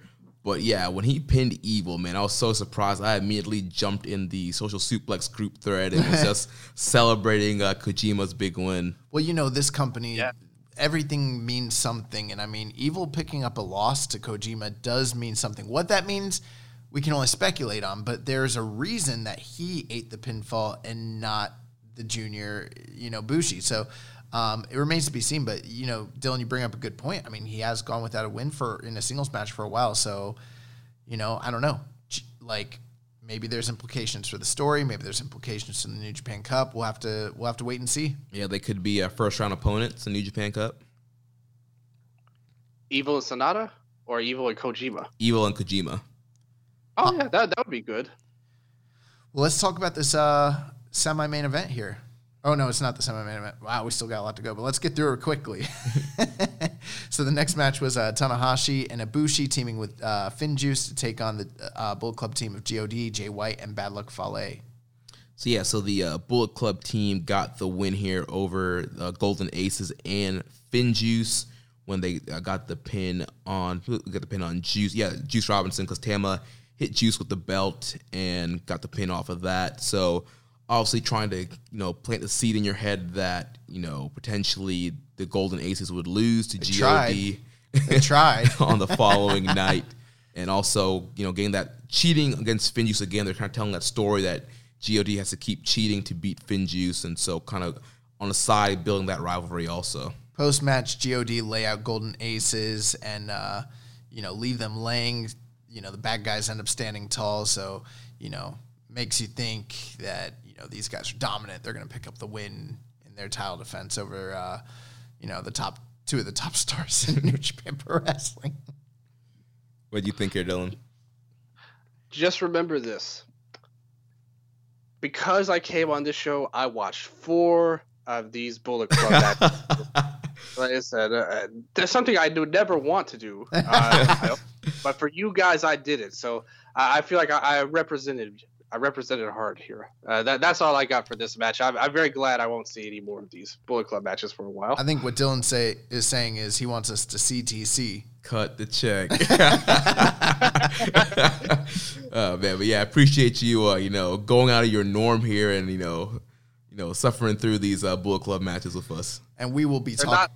Oh, go ahead. They're not my favorite. Let's put it there. Right? Well, if the ratings and the different publications that I've checked out are any indication, you are not alone, because I've been hearing nothing but bad things about these Bullet Club matches. But we will be talking about GOD and the Golden Aces here shortly. Our semi-main event was the IWGP Junior Heavyweight Tag Team Champions Sho and Yo of Roppongi 3K defending the titles against Rocky Romero and Ryosuke Taguchi, the Mega Coaches. Yeah, I thought overall this was a really good matchup here. Once again, this has kind of been my theme this year so far on some of these semi-main and mains. I felt this match went a little bit too long. Yep. I felt like they could have cut, 5 or 10 minutes off and still accomplished what they wanted to do here. I felt like the beginning of the match was a little bit slow, and it took a while for it to pick up. But then once it picked up, they kind of hit on all cylinders and had some great chemistry, and we saw some kind of callbacks to the Super Junior Tag League match that they had last year, and overall being a really good match. I especially liked the callback to the night previously where the Mega Coaches had attacked them and put them in their submission holds, and then they tried to do the same thing on this night, but Roppongi 3K had scouted those moves. They remembered what happened to them, and they were able to reverse those into submissions of their own, which was a really nice callback. Mm-hmm. Plus, we had big match Taguchi hitting topes. You always know he's actually motivated when he decides to go flying to the outside and stuff like that. Yeah. Big Match Gooch was in the house right now. I really like this match too. I think the problem was the first part of the match and the last part of the match were really good. Some of the middle part kind of like there was a part where they all had like they were trading submissions, and that was cool. But then they just had to reset, and they did so. They were kind of like stalling for time. It felt like early on, or not early on, but more like in the middle of the match, and it ended up being a long match too. It wasn't just anything like that. I think if they had toned it down in the middle some, we would have had something really great. But still, this was a really strong match. I also liked that Taguchi. He was using him and Rocky were using some like of his own tag team moves with when he was teaming with Devitt. I know Apollo 55. Yes, they did some moves like that in the match. They did their wheelbarrow into the code breaker. That used to be a Devitt and Taguchi move. So you mentioned the tope that Taguchi did. So they did some good stuff in this match. I thought there were some interesting callbacks, and it was a well-worked match. As you would expect with these guys, Taguchi and Rocky are really smart veteran workers. I think Sho is a fantastic wrestler. And Yo is a really good in this tag team role right now. I thought they all worked well together. It was a really good match, I would say. Definitely the best match to this point between the two shows. Right, yeah, they picked up the win with that strong X combo there, that package power driver double stomp combo.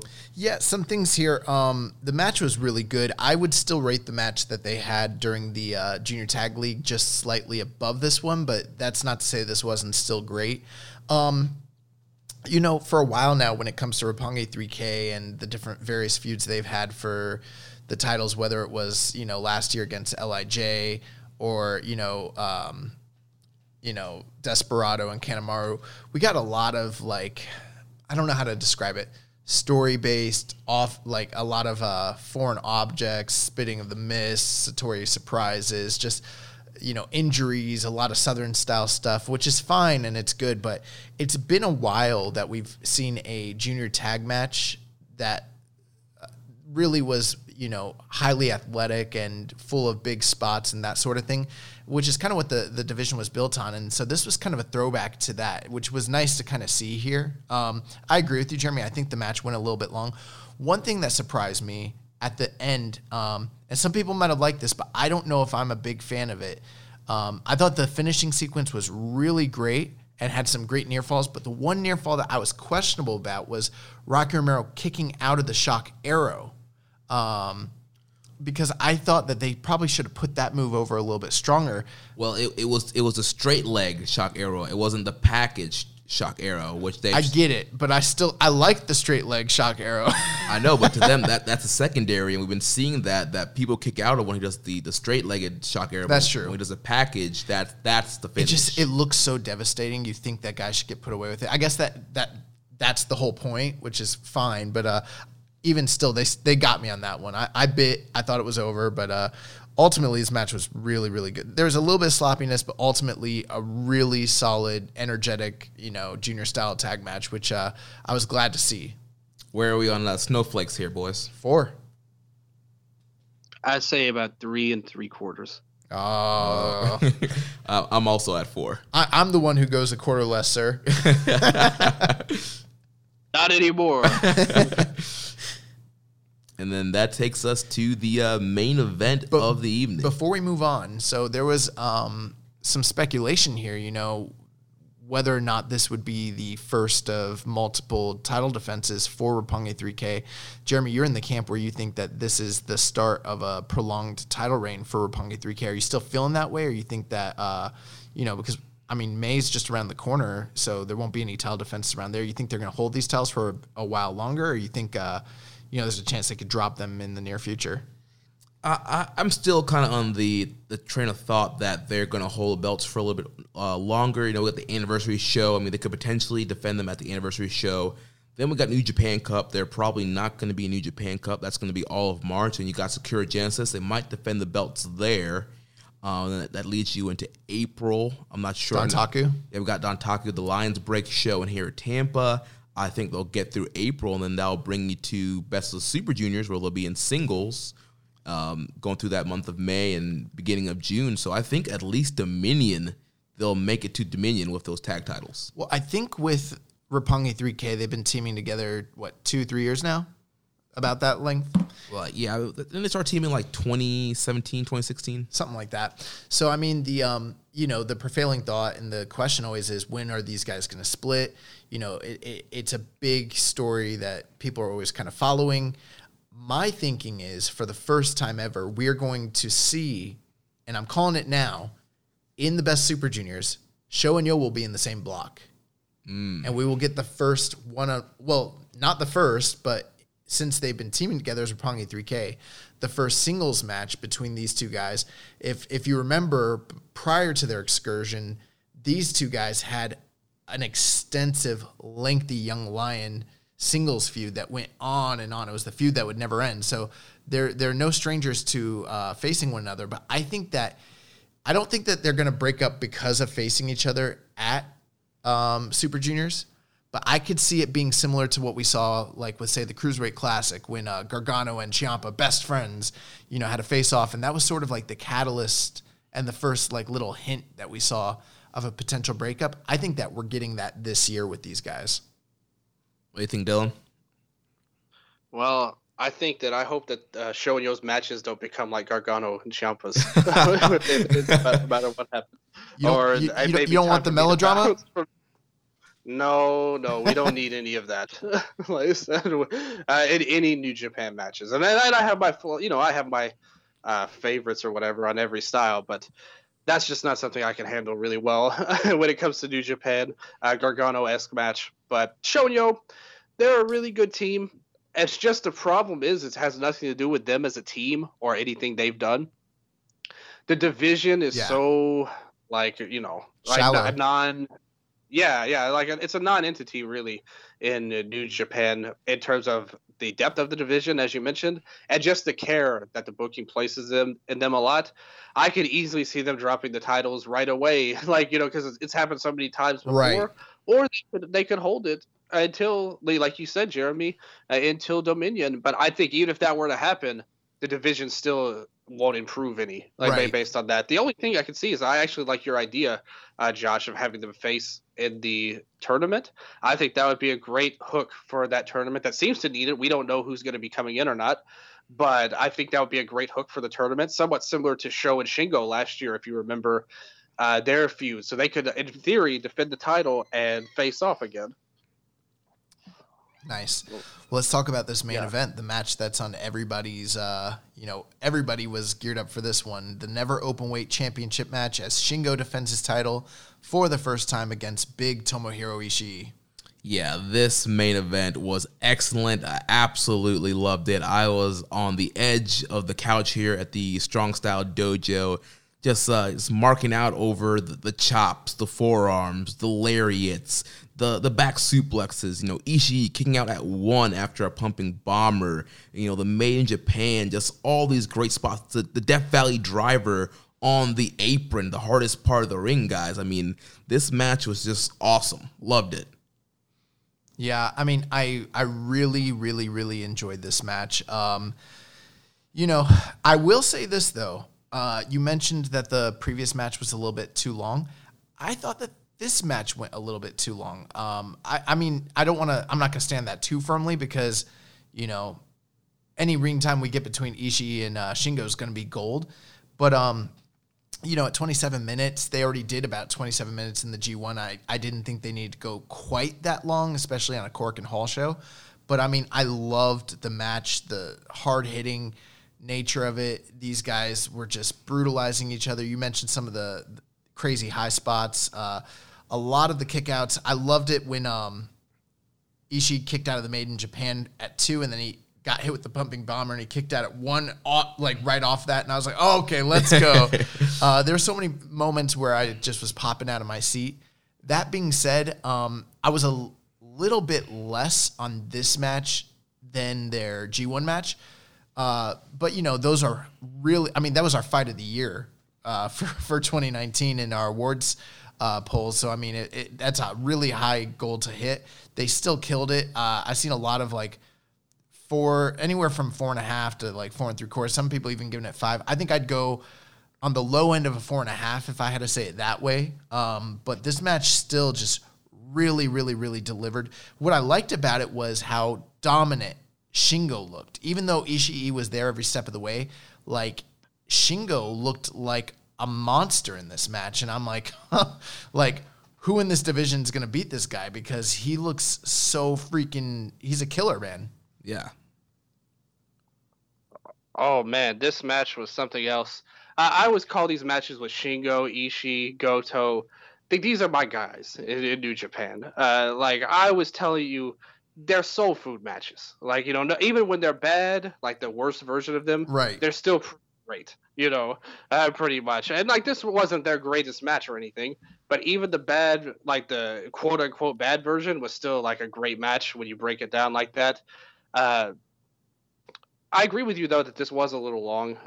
They just didn't have enough to fill this much time without getting a bit repetitive, and there just wasn't as much of a sense of urgency compared to the Goto and Shingo match, I would say. Earlier in the month, I actually liked that a little bit better than this, and I was surprised because I was so hyped for this match. It was a really good match, don't get me wrong. I'm not trying to criticize it. I would definitely consider it a 4 out of 5 on the fatback scale of matches right now. Yeah, I mean, I think it really tells you a lot. If you look at the Never division, you look at the, you know, two guys that kind of embody that style of wrestling and who have been, you know, the most prominent champions over the last, you know, 5-6 years. It's Shingo it's Ishii and Goto. And for Shingo to come in and to have beaten both of these guys clean back to back, that really makes a statement and tells you where he is in the pecking order when it comes to the Never division. And it's very, very, very exciting because those guys are always in the mix. So, I mean, I wouldn't be surprised if down the line we see rematches between Shingo and those guys, but they've got to kind of build themselves back up because he beat both of them very cleanly. And now the slate is kind of clear for other future challengers to kind of take on Shingo. But this match was, I mean, this was like a Tuesday, a Wednesday at Corkin. I mean, you can't ask for much better, you know, for that ticket. Yeah, you know, this is a one, you know, I've kind of been harping on like some of the lengths of the main events and semi-mains this year so far, but for whatever reason, this is one match I didn't feel like it went long at all. I was, you know, attentive, excited for the whole thing. This match kind of captured me. I went 4.75 on it. I know that might be a little bit on the high end for some people. You're a mark. That's a great match. What was that, Dylan? This was a great match. So, like I said, you know, even if I went a little lower, I don't think I could totally see why anybody would think this was like a match of the year style of match.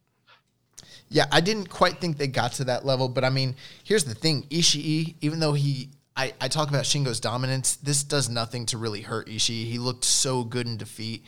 And the post-match with Ishii, after he lost the match, and then he continues to attack Shingo, but he's like still bumbling all over the place. Right. It almost came off like, I don't know if you've ever seen this in MMA where someone gets knocked out or choked out and they don't realize the fight is over. Right, yeah. That's what it seemed like. It seemed like Ishii didn't even know he lost and he's still trying to continue the fight. And they have to tell him like, dude, you lost. Like, it's over. And he's like, nah, run it. Like, I want the smoke. Like, I'm with it. It was awesome. It's just a fantastic match, I feel like. A great main event. I like this a little bit better, but still I wouldn't go as high as you did, Jeremy, on it. But still a great match and well worth watching for any kind of fan, I feel like. Yeah, definitely. If you're cherry-picking these shows, you definitely want to watch that Ishii-Shingo main event. Yeah, those top two matches were really awesome. I mean, between the two shows we reviewed, those are the two I would highly recommend. So then that's going to bring us to night 2 of New Japan Road. On February 21st here. Kick things off with the team of Tiger Mask and Gabriel Kidd defeating the team of Yota Tsuji and Yuya Uemura. So, you know, here we kind of mentioned last week of the relationship between Tiger Mask and Uemura. Tiger Mask, you know, kind of being the senpai and taking Uemura under his wing here, but kind of on the opposite sides, he's teaming with Gabriel Kidd here. And, you know, Gabriel Kidd gets to pick up a win via Tiger Mask, hitting the armbar on Uemura. Maybe the reason Yuya Uemura attacked Suzuki that way is because Tiger Mask is in his ear, and he's like, you really want to make a name for yourself, kid? Go after Suzuki. Well, I think, too, on commentary, they told a great story of Tiger Mask saying that Uemura's not been aggressive enough and kind of need to push himself and push the envelope and get more aggressive. So I think that's probably what kicked off a Suzuki attack and him kind of being more aggressive in this match as well. I think it was cool to see them have that little extra edge to them. And obviously with Kid in the ring, that's a good place for them to start.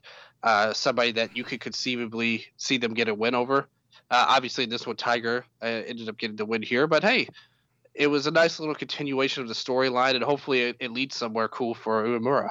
Yeah, definitely. Next match, we had the team of FinJuice and Roppongi 3K taking on Suzuki-gun, Minoru Suzuki, Taichi, El Desperado, and Kanemaru.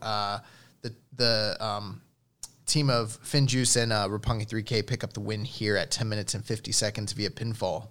Yeah, they hit that left hand of God sliced bread combo that they've been using to pick up wins here. So once again, we're seeing FinJuice, on the winning side here. They're trying to, get these guys some momentum, get them, their names kind of back in that tag title picture after, once again, they GOD, cheated to beat them in that multi-man the previous night. So they're trying to get back in contention here. And when we were doing our preview of these shows, I had mentioned that it seemed like with the Suzuki-gun team that they're kind of just treading water night after night, and that seemed to kind of be the case. I mean, you saw them. It wasn't like they were facing a unit like, say, Chaos every night or something like that. They wrestled different teams every single night, and aside from the little mini story with Yu Uemura, there wasn't much really going on with Suzuki-gun on this tour. They were just kind of there filling the space, Yeah. It just seems like this match was a total filler match, to be honest with you. But if you look at the team, I'm happy that Finlay got the pin here. They did do a good job of keeping them strong, even though they are a little bit in limbo after leaving the tag titles, losing the tag titles. I was happy to see Finlay get the win specifically, as he's somebody that I'm a huge backer of. I think he could be something too. But much like Hinari, I think Finlay could really be somebody that steps up on the card if they gave him a shot. Juice is great too in his own way, but I was happy to see that. The Suzuki-gun team, they performed adequately, but this wasn't anything special. It was just a good, solid mid-card match, I would describe it. Yeah, and I was just happy that Despy and Kanemaru did not pin either Sho or Yo and set up another junior tag title match with those guys. So very happy Finlay got the win there. After that, we saw the Chaos team of Ishii, Goto, and Yoshihashi taking on the team of Great Bash Heel and Toa Henare. So yeah, this was another fine kind of multi-man match here. We had Yoshihashi picking up the win here with the butterfly lock on. Your favorite move? Yeah, I freaking hate Yoshihashi's butterfly lock. But obviously, they're trying to heat up Yoshihashi for New Japan Cup here. Yeah, it's that time of year. Anytime that there's either a New Japan Cup or G1 coming up, it seems like they like to heat up Yoshihashi. So it's time. It's Yoshihashi time. I liked him in this match. I thought Yoshihashi did good. I will agree that the butterfly lock is a totally whack finisher, but never mind that. Especially how he does it. It's like really it's almost like a half butterfly lock how he does it. Exactly. Yeah. It's not the best. It's almost like not a lock at all. It's kind of like maybe a DDT without the DDT part kind of. Almost. But still, but besides that, I thought he worked really good. He had a lot of good stuff with Hinari in this match. I think him and Goto have really good chemistry, and all three of these guys I think have good chemistry together. Ishii, Goto, and Yoshihashi. We've seen various versions of those three in teams in the tag league in the previous years, so it's no surprise they have good chemistry. Hinari looked really strong in the match. Honma looks like he's about, he needs to be retiring next based on how he's wrestling. But besides that, still, I thought anytime Hinari was in this, regardless of who the other team member was, I thought this was a good match. After that, we had Dylan's favorite match, the Bullet Club 8-man tag special, as the Bullet Club team of Jay White, Bad Luck Fale, Gato, and Jado take on the New Japan dads, Nakanishi, Tenzan, Kojima, and Nagata. And on this night, Bullet Club was hell-bent to stop the happy retirement tour of Nakanishi. They did everything in their power to cheat and, stop this guy's run. And, they even resorted to outside tactics, chair shots, cheating. But it was all for naught. The Miracle Dream Team rolls on once again as the New Japan Dads picked up a big win here. Yeah, Nakanishi got Gato up in that Argentine backbreaker, got the submission win there. But, this match, out of all out of all the New Japan Dad matches this week, this is probably the worst one. And we kind of thought that, you had Gato, Jado, and Fale on one side, and then obviously the New Japan Dads kind of on the decline. So wasn't expecting anything great here. Well, it wasn't the worst match I've ever seen, so that's a positive. One of my catchphrases on my regular show is that he banished him to the Shadow Realm, and I feel like the Bullet Club needs to be banished to the Shadow Realm for good, like forever, all of them. I would say. Unfortunately, that didn't happen, and the third generation wasn't going to be the ones to do that. But, it accomplished its goal of giving Nakanishi a win, and everything else. It was a bad match, yes, but it never was supposed to be good, and Nakanishi got a win. That's the most important thing. Right. So then up next, we had Tetsuya Naito, Sanada, and Hiromu Takahashi defeating Kazuchika Okada, Will Ospreay, and Rocky Romero.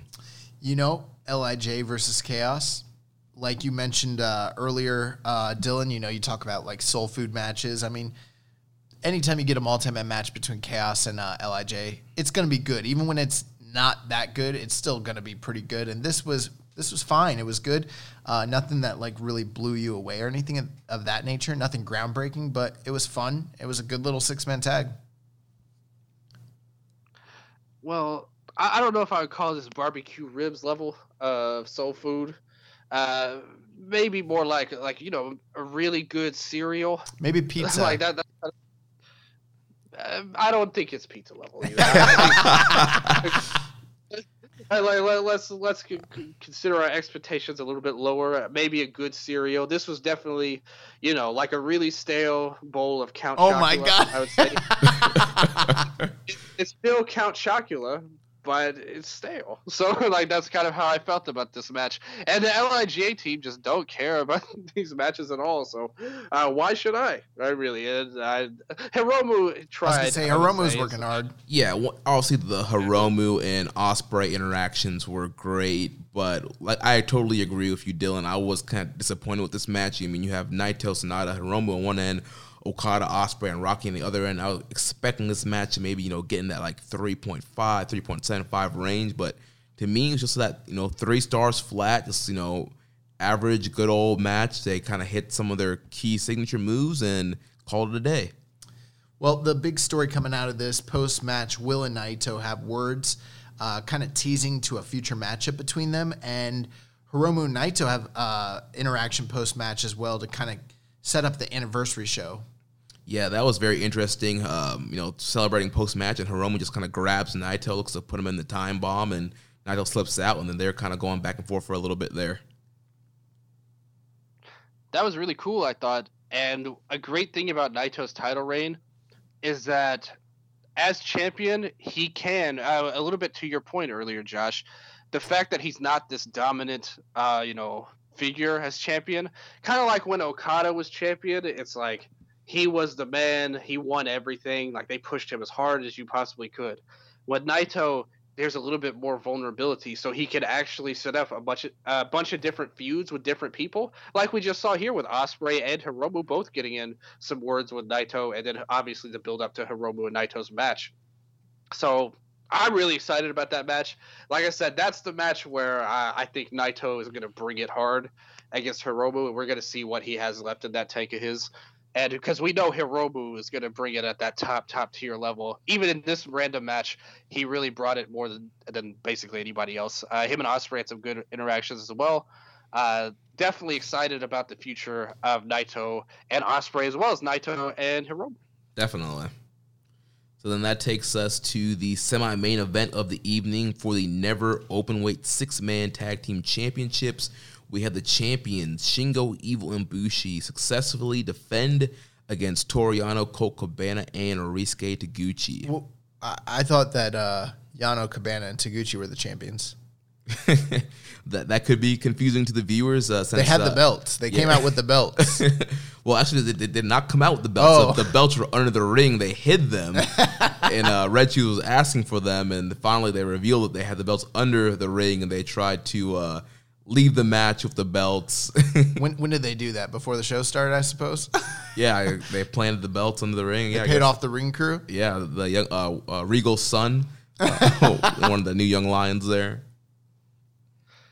Listen, a big story of baseball is the Astros cheating scandal. I think we saw it here with the Yano team.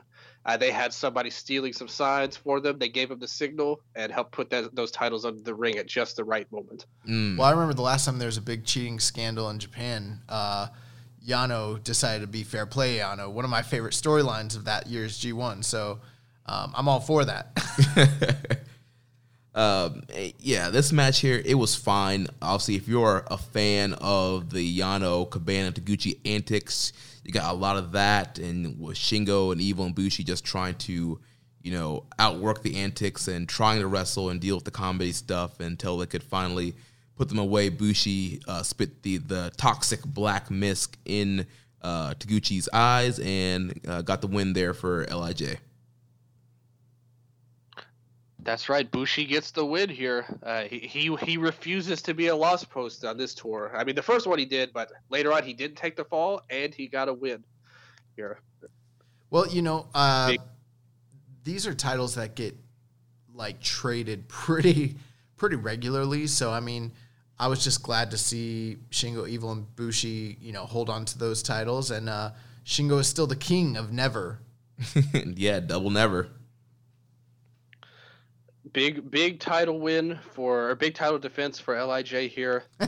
No doubt completely changed the course of Bushi's career path, and Shingo will be the main eventer very quickly. I think this is a huge elevating win for all of LIJ. Evil as well. They're all going to be world champions in the future because of this win here. I have it on good record that the odds for the Best Super Juniors went up significantly in favor of Bushi post this win. So you're absolutely right, Dylan.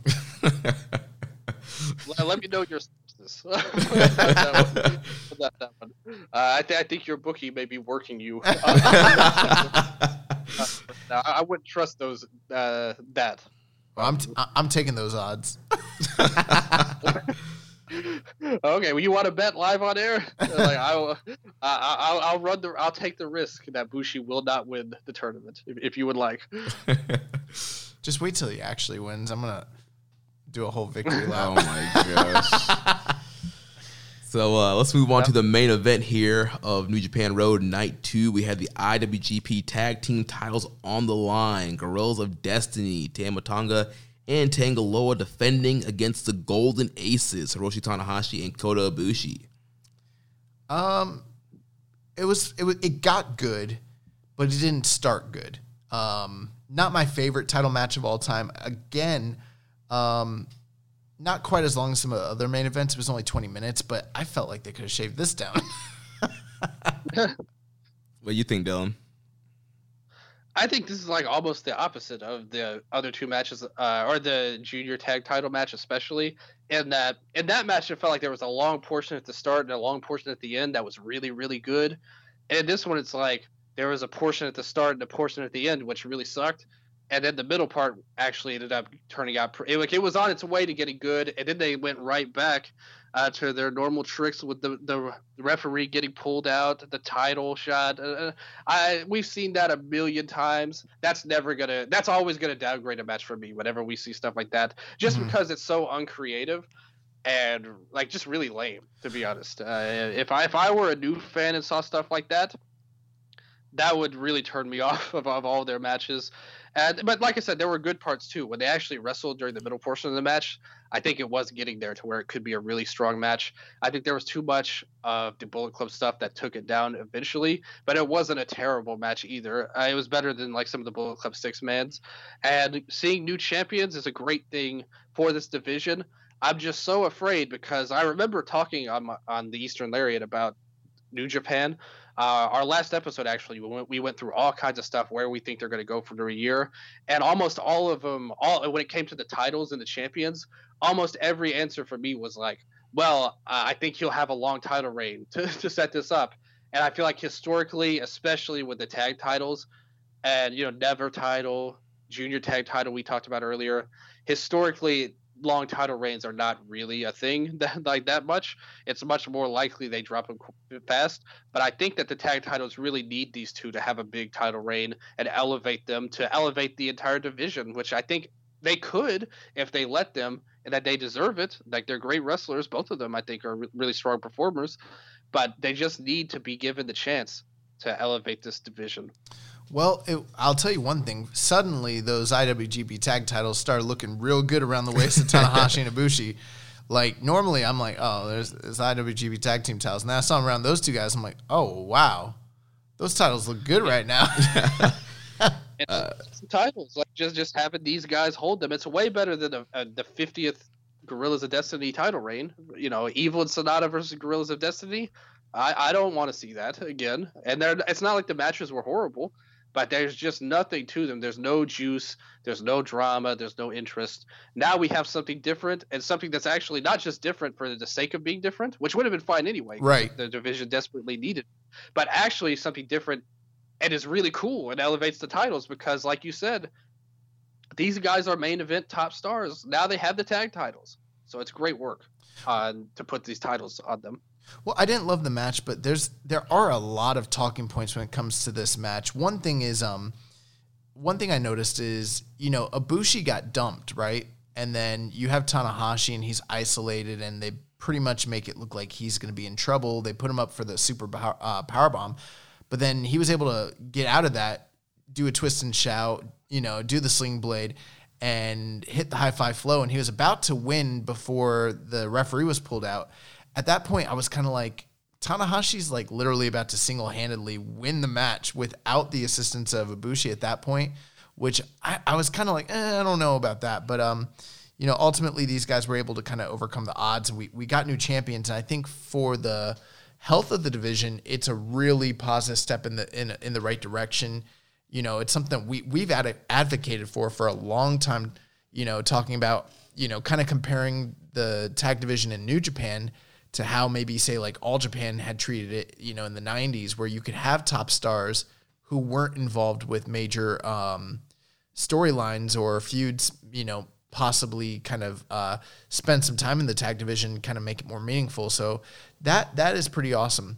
One thing I think, though, is the fact that they did take the titles off of FinJuice very quickly, kind of alluding to what Dylan said, and then almost immediately GOD kind of dropped the titles. Was that the right call to kind of go that way? I know that they had sort of teased a matchup between FinJuice and the Golden Aces to begin with, so I wasn't sure why they even had to do that in the first place. I mean, what do you guys think? Go ahead, Dylan. No, I wouldn't have done that at all. I think it would have been much more interesting if FinJuice had not lost the titles to the Guerrillas of Destiny, and they could have built that up for it. That should have been, to me, if I were in charge of New Japan, like FinJuice versus the Golden Aces would have been a Dominion match. Like, let the FinJuice get a couple of title defenses, vanquish the Guerrillas, face whoever's next, Evil Sonata. That's the only other team like regularly practically that goes. Cabana Yano. Oh yeah. Cabana and Yano, yeah, they were built up well. They haven't gone for the titles yet, but they deserve it after all of their big wins that they've had. So sure, but like let them have a little bit of a run, and then you could have the big match at Dominion and say, hey, this is the hottest team we've seen in a long time with FinJuice, which actually isn't even that impressive, just 6 months, but the division is still true. So somehow it feels like, and the hottest team versus the main eventers, let them have a bang out match. Really impress people, because I don't think this match really impressed anybody. This Guerrillas match, with all due respect to them, I just don't think it was that kind of match. And I think the division needs standout performances, not just, oh, let's tell our heel story and get some heat for this match. The titles don't need that. They need standout main event level performances in the match. So I think that's what I would have rather have them done. Yeah, absolutely agree with you, Dylan. I feel like the more interesting match would have been Golden Aces and FinJuice. I know they had such a big moment at the Dome winning those titles. It was a big moment for Finlay getting his first title in the company. They could have done a lot with FinJuice as champions going throughout the year, but I do understand that A, they wanted to do a title change on the U.S. tour, and B, they wanted to do the heel-face dynamic here with the Golden Aces against a heel team of GOD instead of doing these two babyface teams together. So I understand that, and overall, I thought the match, it was kind of exactly what I thought it was going to be. So I wasn't really low on it. This is pretty much exactly what I pictured, with a lot of the Bull Club shenanigans, GOD trying to cheat, and then obviously Tanahashi and Ibushi having to fight from underneath and kind of come back and, overcome Jado and all the belt shots and the ref pullouts and all that stuff. So, I went 3.5 on the match. It's exactly kind of where I thought it was going to be. Obviously not a blowaway main event, but I'm very happy with Tanahashi and Ibushi as champions, and they can do a lot of very interesting things with these guys as the champions. They can main event some of the B-level tours. If you don't want to do, IC match or IWGP title match or a never title match, you now have that tag title match you can do with Ibushi and Tanahashi defending against another super team, which I think we're going to see down the line. Post the match after they won, they got attacked by the Dangerous Tekkers, Zack Sabre Jr. and Taichi. Yeah, that is a really, really awesome thing that happened. So, we have this incredible moment where you've got these two guys standing tall with their belts, and then, Taichi and ZSJ come out. They attack these guys. They get all the heat in the world. They cut, these scathing promos.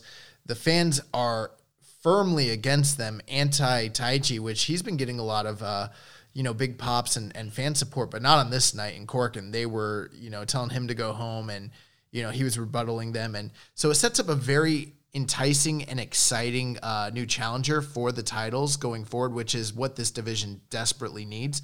So I loved it. I loved this post-match. Yeah, I was low on the match itself, just 2 3/4 for me, but the angle and the storytelling and the booking, really strong. In my opinion, I think that's a really good thing. And just, it doesn't even matter who it is, really. Just seeing a new, fresh team go for the titles, I think that's awesome. My only hope, again, is that they don't go too heavy in the heel tactics realm, similar to what they did in this match with Guerrillas. Because I think that's great and all to have a heel babyface dynamic, which I think I agree with you that's their thinking. And there's nothing wrong with that normally.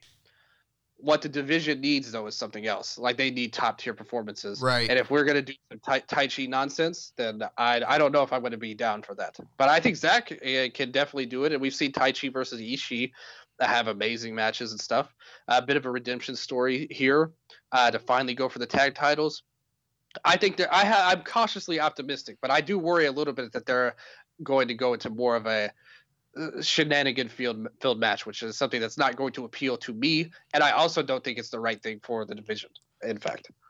Well, the one thing I will say is this, watching the last 2 years of the World Tag League, which, yes, we watched the entire World Tag League, the one standout team every year has been Dangerous Tekkers. These are, and I totally see your potential, worries when it comes to, the outside interference. And that's definitely something that could happen, with them having a lot of shenanigans and fuckery in their matches. But that being said, these guys have been dynamic in the matches that we have seen them in over those last 2 tournaments. And so I have no reason to doubt that they wouldn't potentially have a really great match, given the history of great performances they've had in the World Tag League. Sure. I definitely think the potential's there. I agree with you. They had a good run through the tag league. They weren't my top favorite, but only one team can have Ishii in it. Not every team has Ishii. So besides them, though, the Tekkers definitely stood out. And yeah, it could be a good match. Like I said, I wanted to point that out because we just had a match like that, and they started off this feud with a kind of like a heel attack. So people get intoxicated by the heat in wrestling sometimes, and I think that may lead them to want to do more. But hopefully you're right, and we see some more of the techers we saw in the tournament. That really takes things to that next level. And we had a few questions here. First from Reddit user Rambo and Slam Pig.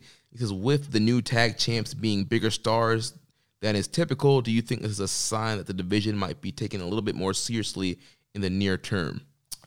I definitely think it is. One thing I wanted to point out is I disagreed with the booking of how we got here.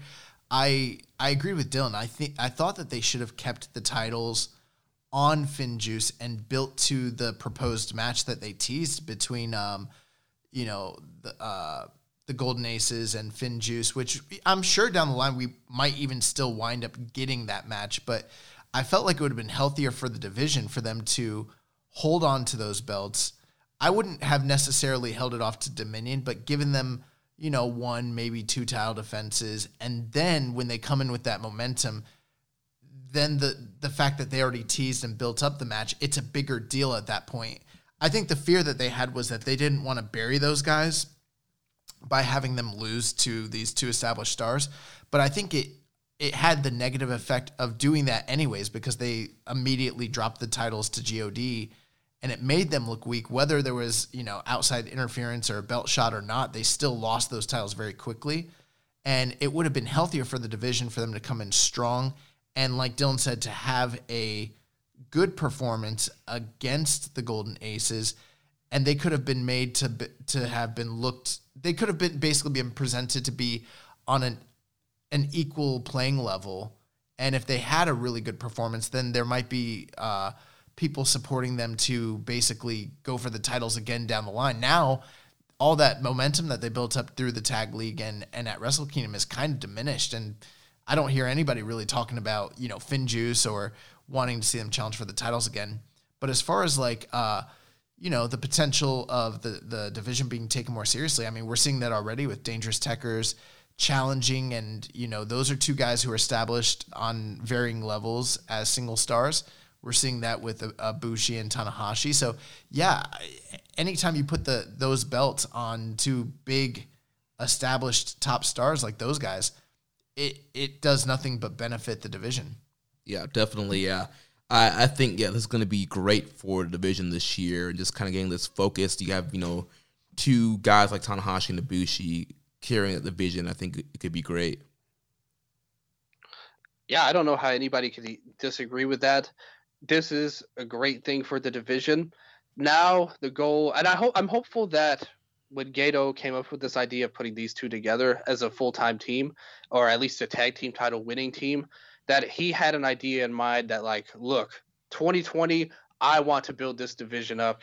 It's been lackluster for so long, or at least a background player in the landscape of New Japan for so long. Let's build it up to where it could be something that's special that people could actually want for. And when they change the titles, it's going to be a big deal just because it's Tanahashi and Ibushi. So that automatically elevates the titles. And like you both said, it helps them take the division more seriously in their booking, because now they have to figure out, how are we going to elevate somebody, a team, and particularly a person in the team, but really both of them have to be elevated. How are we going to elevate a team to get on these 2 main eventers levels? And when they do drop the title eventually, that could be the making of a new star in and of itself, just for pinning Tanahashi or Ibushi and taking a title from them. And I think that will automatically have 2 big teams in the division, and it was a great decision. Ultimately, despite my feelings about FinJuice or the booking, I still think putting the titles on the Golden Aces was definitely the right call, and it will help them take the division more serious. And speaking of dropping titles, the next question comes from Reddit user Viking Payne. He says, who do you see Golden Aces dropping the tag titles to, and do you think their downfall will lead to a possible Ibushi heel turn? Well, that's a really great question. As far as who they're going to drop the titles to, I don't know specifically. I wouldn't be completely surprised if it didn't wind up being FinJuice, since they seem to kind of be players that have been established in that division and aren't showing any signs of leaving the division anytime, soon. So maybe that is a big match that they will build to, and hopefully they can kind of rectify, maybe the booking error not doing it to begin with. Whoever they drop the titles to, though, it needs to be somebody that is meaningful, that they can, they could go the opposite way. They could have them defeat some other like amalgamation team of big stars and kind of keep that trend going. But I would like it to be like an established tag team that can kind of have further meaning for the division down the line. As far as it leading to a possible Ibushi heel turn, I don't know that, but I think there are some interesting points when it comes to this. This tag team of the Golden Aces is something that's very positive for the division, but I have heard some thought and speculation about whether or not it's beneficial for Ibushi from a personal standpoint when you talk about his career. Because, you look at where Ibushi is, and, his relationship with Tanahashi was one that was built out of, like, him admiring him looking up to him, and seeing him as, like, a goal and a rival. He called him a wrestling god. And when he beat him at the G1 this past year, it almost seemed like it was going to be this kind of like changing of the guard, with the fact that Ibushi like signed the quote unquote lifetime contract. It almost felt like, whoa, is this guy, he's going into Wrestle Kingdom. Is he going to be like the new leader of Hantai? Is he going to be like the top guy going forward? Are they sort of passing that torch? But now with him tagging with Tanahashi, and Tanahashi sort of being like, they're coming out to Tanahashi's music, he's kind of like playing second fiddle to him. We already saw that with like the Golden Aces in the past. I do wonder if it is like a step back to some degree for Ibushi to be teaming with Tanahashi. Does that make sense? Yeah, it does make sense, but I'm wondering if they're doing that on purpose to, like Viking Pain suggesting here, to set up, I don't know, maybe a heel turn, but at least another kind of big Ibushi-Tanahashi match. Yeah, I think that is more likely than a quote-unquote heel turn for Ibushi. Like, I don't see that happening at all. But they could use it to split these guys off and build up to a main event level match at some point with them if they wanted to do that. But I think the title run is great. Like I said, in terms of Ibushi, what you said, Josh, it's interesting. My only counter to that, I guess you could say, is let's say this never happened. Considering the landscape of New Japan right now, where would he be without this team? Right. Because I think he'd be like even more lost.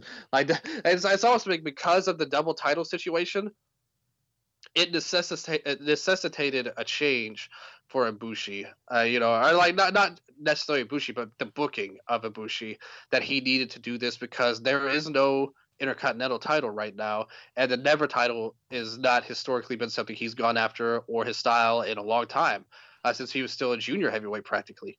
So, the only thing he could have done realistically to maintain a spotlight on every show is win the tag titles with Tanahashi. They could handle it a little bit better in terms of him playing second fiddle, because I agree with you, it comes across like Tanahashi's the leader of the team, and I think they should try and make it a little bit more even going forward. Maybe have Ibushi's music be what they come out to sometimes, but I think it's a good thing overall. I don't really have a problem with it at all, to be honest. I think it's a good decision, and I think Ibushi will be fine with it wherever they go.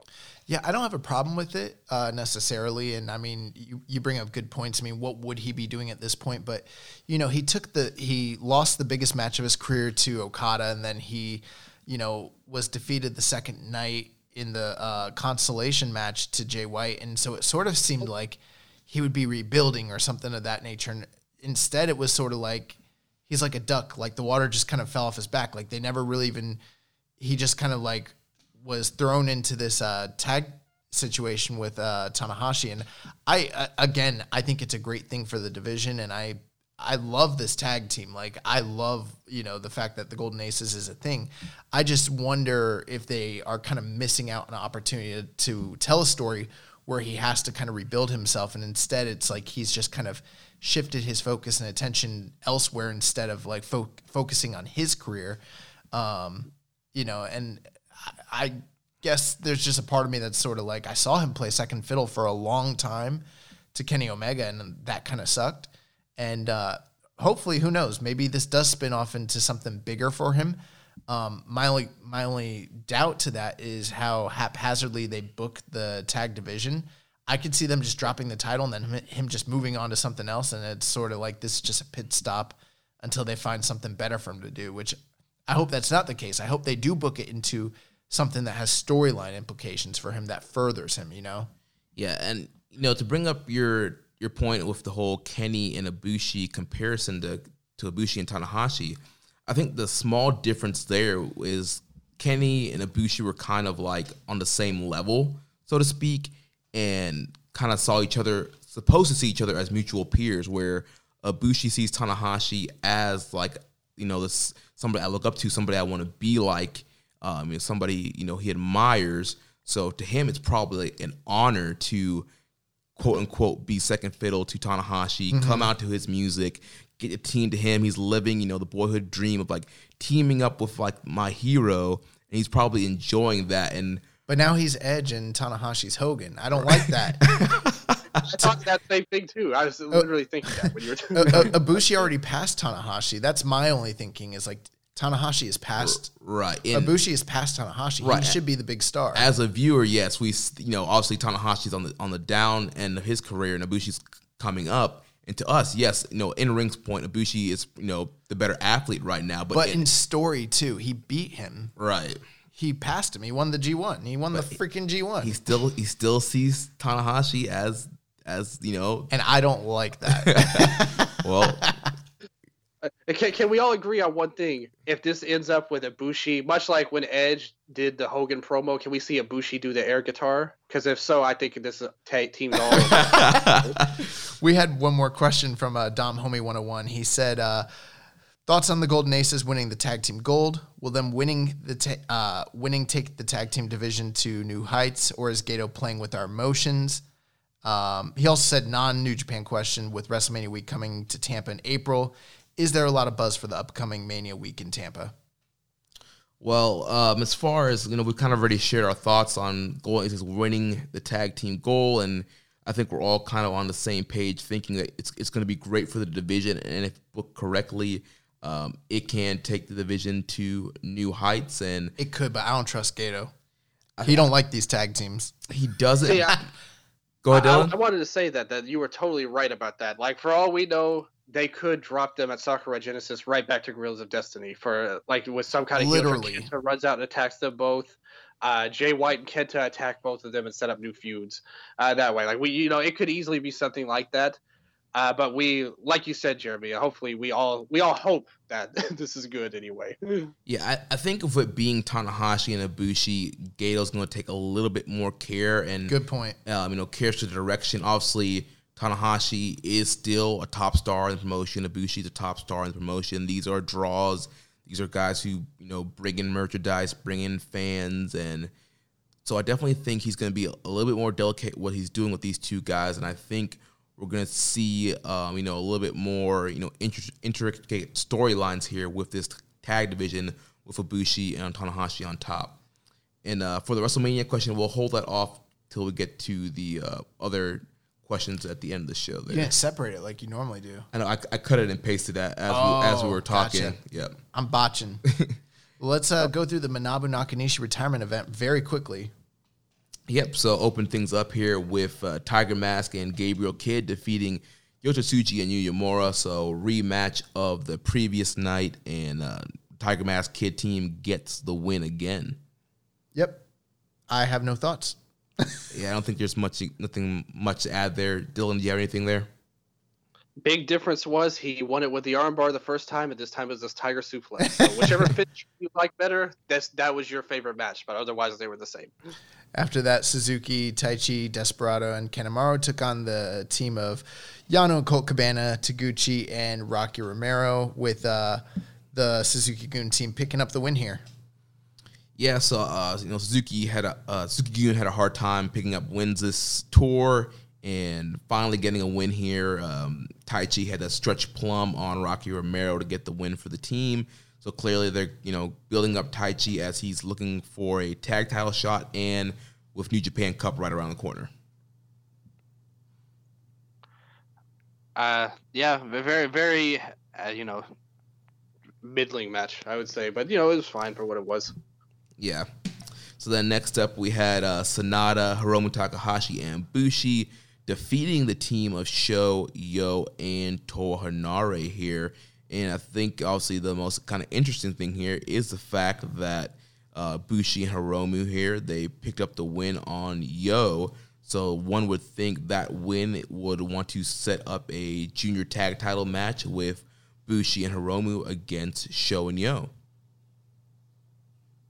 The tour of greatness continues for Bushi here. Another 3-1 record, one of his best spurts of a tour so far, I think, in many years for Bushi right now. So congratulations to Big Bushi right now. Hiromu, love him. Anytime he gets a win, I'm always happy, and that could be a good match. You know, Hiromu and Bushi versus Sho and Yo. Love to see it. Love to see Hiromu going for double titles, and I love the push they're giving Hiromu right now. Out of everybody in the company, I think Hiromu is getting the best push of anybody right now. So I can't wait to see what happens with him next. Yep, Bushi Hiromu against Roppongi 3K. Sign me up.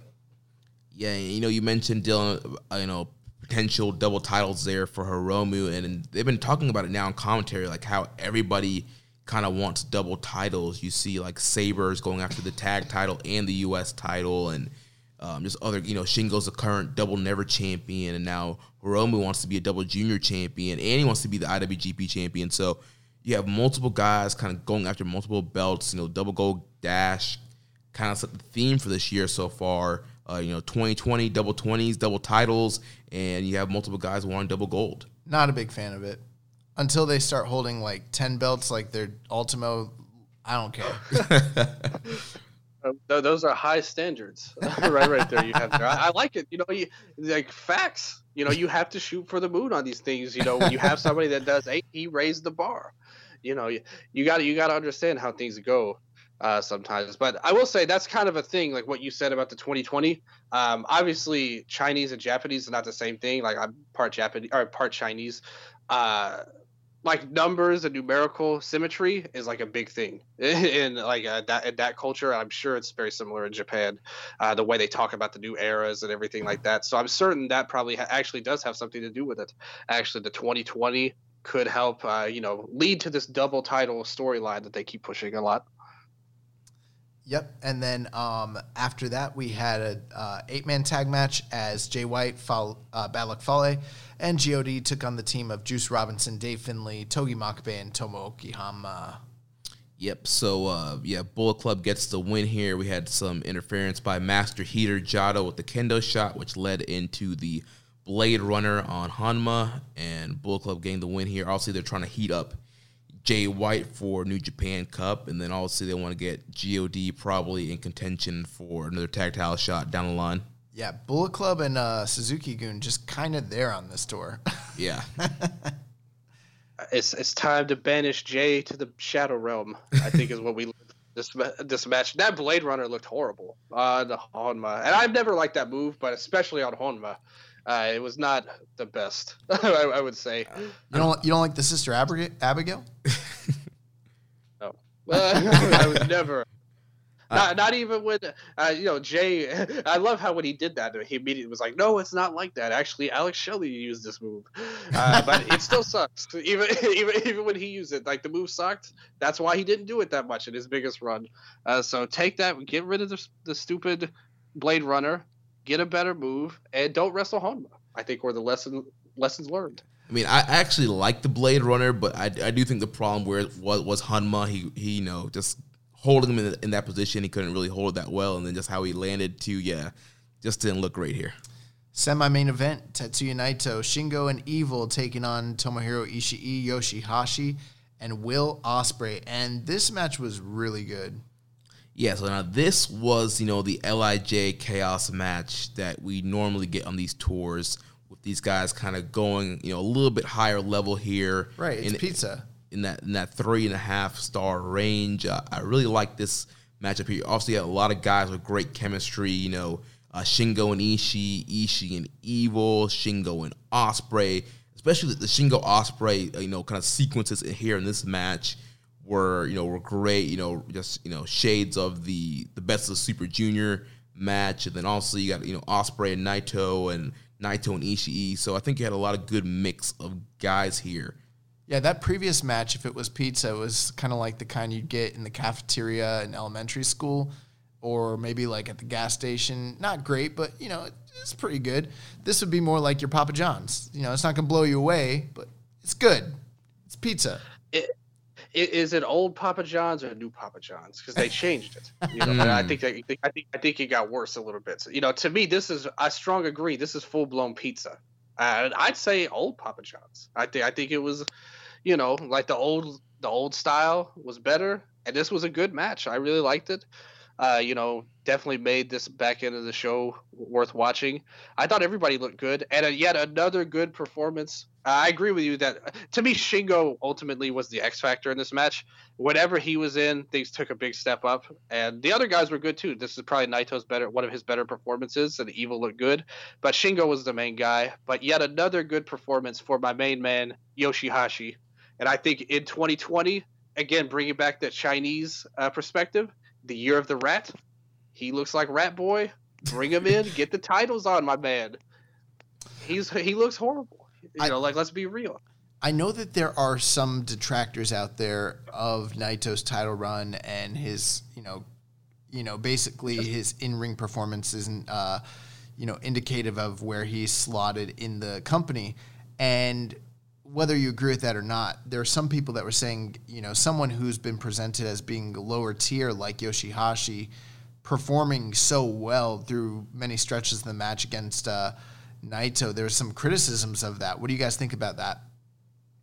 Well, yeah, that was actually a question that we had from Dan Coffin, we'll get to a little bit later. But yeah, Dan asked, why does Naito keep looking so weak in these multi-man matches? And Shingo looks like a wrestling god out there. Naito nearly gets pinned by Yoshi F and Hashi. But, I just think it's kind of like what you pointed out earlier, Josh, where, Naito was not made to be looking like a Superman. He kind of in the underdog kind of role going into Double Gold Dash. And now in a match here with Yoshihashi, obviously Yoshihashi's a guy they want to kind of get over for New Japan Cup. And they always kind of give Yoshihashi some good booking going into tournaments to make you think he's going to be a strong competitor. And, what better way to give him a little bit of rub than get some near falls over the double champion?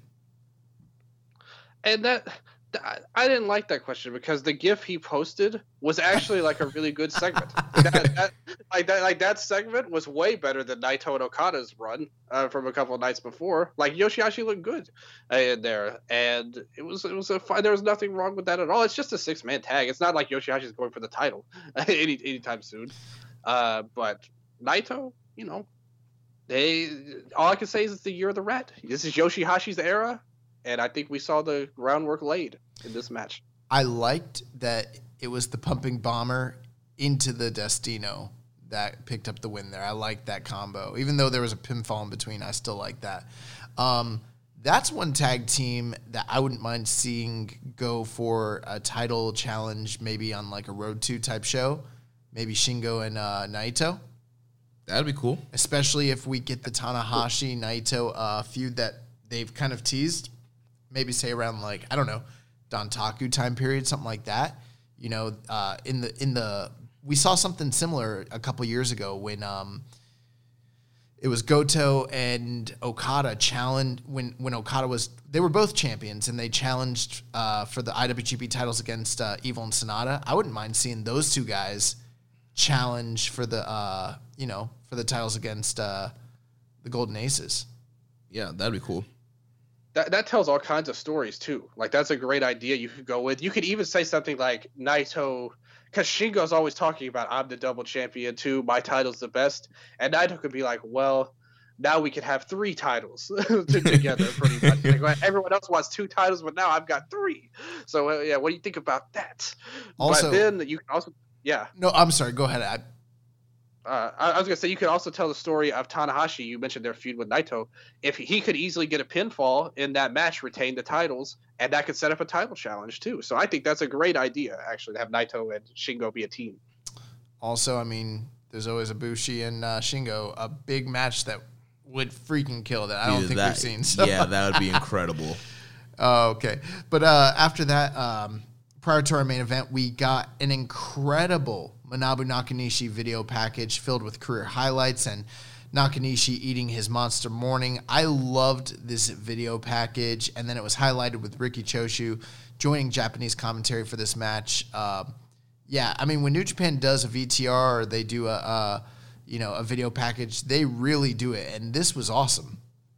Yeah, I really like the kind of highlight there, especially, as a kind of more recent New Japan fan in the last couple of years. I really don't know much about Nakanishi's kind of past and career, so to kind of see some of those highlights and some of the videos from his past was really cool. And obviously, the Monster Morning is, it's awesome, those huge, breakfasts that he eats all the time, so that was cool. And like you mentioned, we had Riki Choshu coming down on the Japanese commentary. The only thing I know is that Noki wasn't in this video, so it must not have. He doesn't care about Nakanishi as much as Tiger. Yeah, he's like, Nakanishi, I don't. But no, it was really good, and it showcased him not just as a wrestler, but those Monster Morning that helped make him popular in Japan. Yeah, not wrestling, just on TV, pretty much. His career, maybe if you're a newer fan, you're like, hey, he was really over and a star at one point in his career. I never saw this when he was super old and after his injury. So they did encapsulate that well. Really good way to set up the main event. I love this main event. We had the all-star team of Kazuchika Okada, Hiroshi Tanahashi, Kota Ibushi, and Hiroki Goto taking on the New Japan Dads for one final ride. Nakanishi, Nagata, Kojima, and Tenzan. Just like you, Josh, I love this match. This was a great main event, a great way to wrap up Nakanishi's career. You watched it twice. Yeah, I watched this match twice. I really enjoyed it. All the New Japan Dads had their A game on. They were working super hard. And then, Okada, Tana, Ibushi, and Goto were working really hard too and really wanted to make this a special match for Nakanishi's retirement here. And just so many great, sequences and maneuvers. The crowd was so into this match, cheering all the New Japan Dads and, booing Tanahashi, booing Ibushi, not liking when they were getting the advantage, and really, really wanted to see Nakanishi and his team get the win. They've been building these guys up. They've been getting wins leading into this show, making you think they have a chance of potentially knocking off this all-star team. And, I just really enjoyed this thing. Yeah, so this team, these New Japan Dads came in with 3 prior victories back to back on this tour, and they were, trying everything in their power desperately to defeat, this all-star, team of just the top guys in New Japan. And so they went out there. There was a lot of really memorable stuff. Like you said, everybody was working hard. I mean, Nakanishi did a freaking, crossbody off the top rope. Yeah, that was awesome. I loved the moment when all the New Japan Dads ended up hitting their submission finishers on them simultaneously in the ring. And then, it was really cool of Tanahashi and Ibushi. They instead of, they could easily have gotten, pops for themselves and had that sort of thing going, but instead they played the crowd, and they knew the one way that they could get heat on themselves was to do the Mongolian chops to Tenzan. And the crowd did not like that whatsoever, regardless of how popular those two guys are. This crowd was so pro Nakanishi. They wanted, that's another thing. That moment when he walked out and everyone had their Nakanishi signs, that was a special moment. Dude, he came out in the white jacket. Yes. So that, they were so behind these guys, and they just wanted desperately to see them win. It was a really special moment. And ultimately, though, at the end there, when Nakanishi, after he ran wild, did all his big stuff, when he got isolated and each one of these guys hit their finishers on him, one after another, and he was struggling to get up. That was a special moment. That was that was kind of sad. It was sad, bro. It was I'm sorry, I love you. Wow, eat this Kamigoye. Dylan, what were your thoughts on this? Strong agree with both of your points. I loved this match. I thought this was my favorite match of the whole tour. Everything about it was awesome, And like, this is the best match Nakanishi's had in so long. And everyone did great in this match. There was no weak links. Everyone tried their best. Like you said, that finishing stretch was just incredible to me. I was so like I said, Nakanishi's not somebody I was like I had these emotional feelings for or anything like that. He was my all-time favorite or anything. But by the time that part happened, where the finishing stretch, I was like standing up while watching it because it was so good. It was such a good story told that you can only see this sort of thing in wrestling in a weird way, and it totally worked. The crowd bought in so well here to the old guys, like fully behind them, as you said. The young guys, the All-Star team did a great job getting heat with them. Everything about this match was just totally awesome, in my opinion. This is one of my favorite matches in New Japan this year. I loved it. And everybody deserves credit, I think. And Nakanishi, what a performance on his last match. Well-deserved retirement here, and what a great way to go out. Yeah, that moment when they put all the where they hit all of their submissions from the dads at the same time, and then it got broken up. Nakanishi hit the Hercules cutter on Tanahashi for 2. And then he fired up and he went for the German suplex. And, if you noticed in the video package, the one time that he ever won the IWGP title was against Tanahashi, and it was in Korakuen Hall. And, fun fact, the only time that the IWGP titles ever changed hands in Korakuen Hall was when Nakanishi defeated Tanahashi. So they teased him hitting the German suplex on Tanahashi once again, and then it got broken up and we went into that final sequence. But I was like, oh, he's gonna hit the German. I was so excited for it. But yeah, couldn't agree with you guys more. I think this was my favorite match of. I wouldn't say it was the best match of the tour, because obviously Ishii and Shingo was incredible. But man, I enjoyed this so much, and I didn't expect to. I thought it was gonna be. I had much lower expectations. I loved it. And just seeing Nakanishi and like Tenzan, and how some of these guys like Okada performed in this tour, even watching those other matches, he was far from blow away. And so seeing this match, see everybody hit their top potential, and this was just awesome. I thought. And yeah, like you said, the rebound German off the ropes, which is how he beat Tanahashi. His specialized German suplex version, where he bounces off the ropes first. And Nagata actually did that move because they're best friends in real life, Nagata and Nakanishi, obviously. Right. So when he had his final G1 run, Nagata started doing that move as well later on in his career, the rebound German. So big shout out to Nakanishi. At least his move will live on if Nagata ever gets a big match again. Post-match, we got the Nakanishi retirement ceremony. It was just so awesome. They had a moment for each one of the New Japan dads to kind of talk. Tenzan spoke about their history together, and he wasn't sure if Nakanishi should even be retiring before him or not. Kojima broke down and was just praising him. They all talked. They had such kind words. They talked about how kind he was and how much of an example he was. Nagata was especially poignant because he talked about their 27 years together and how he's always tried to follow Nakanishi's example, and kind of alluding to the fact that like Nakanishi was the guy that they all looked up to because of his shoot wrestling background, and how accomplished he was coming into New Japan prior to their pro careers. And they all posed together. Then we got, Seiji Sakaguchi came out, which we haven't seen him in a long time. We might not got Inoki, but we got Sakaguchi, which was freaking awesome. Yeah. And Hiroshi Hase came out, Riki Choshu came out, Harold Mai, Sugabayashi, all the Hantai crew, everybody was out there. And then we got the 10-bell salute.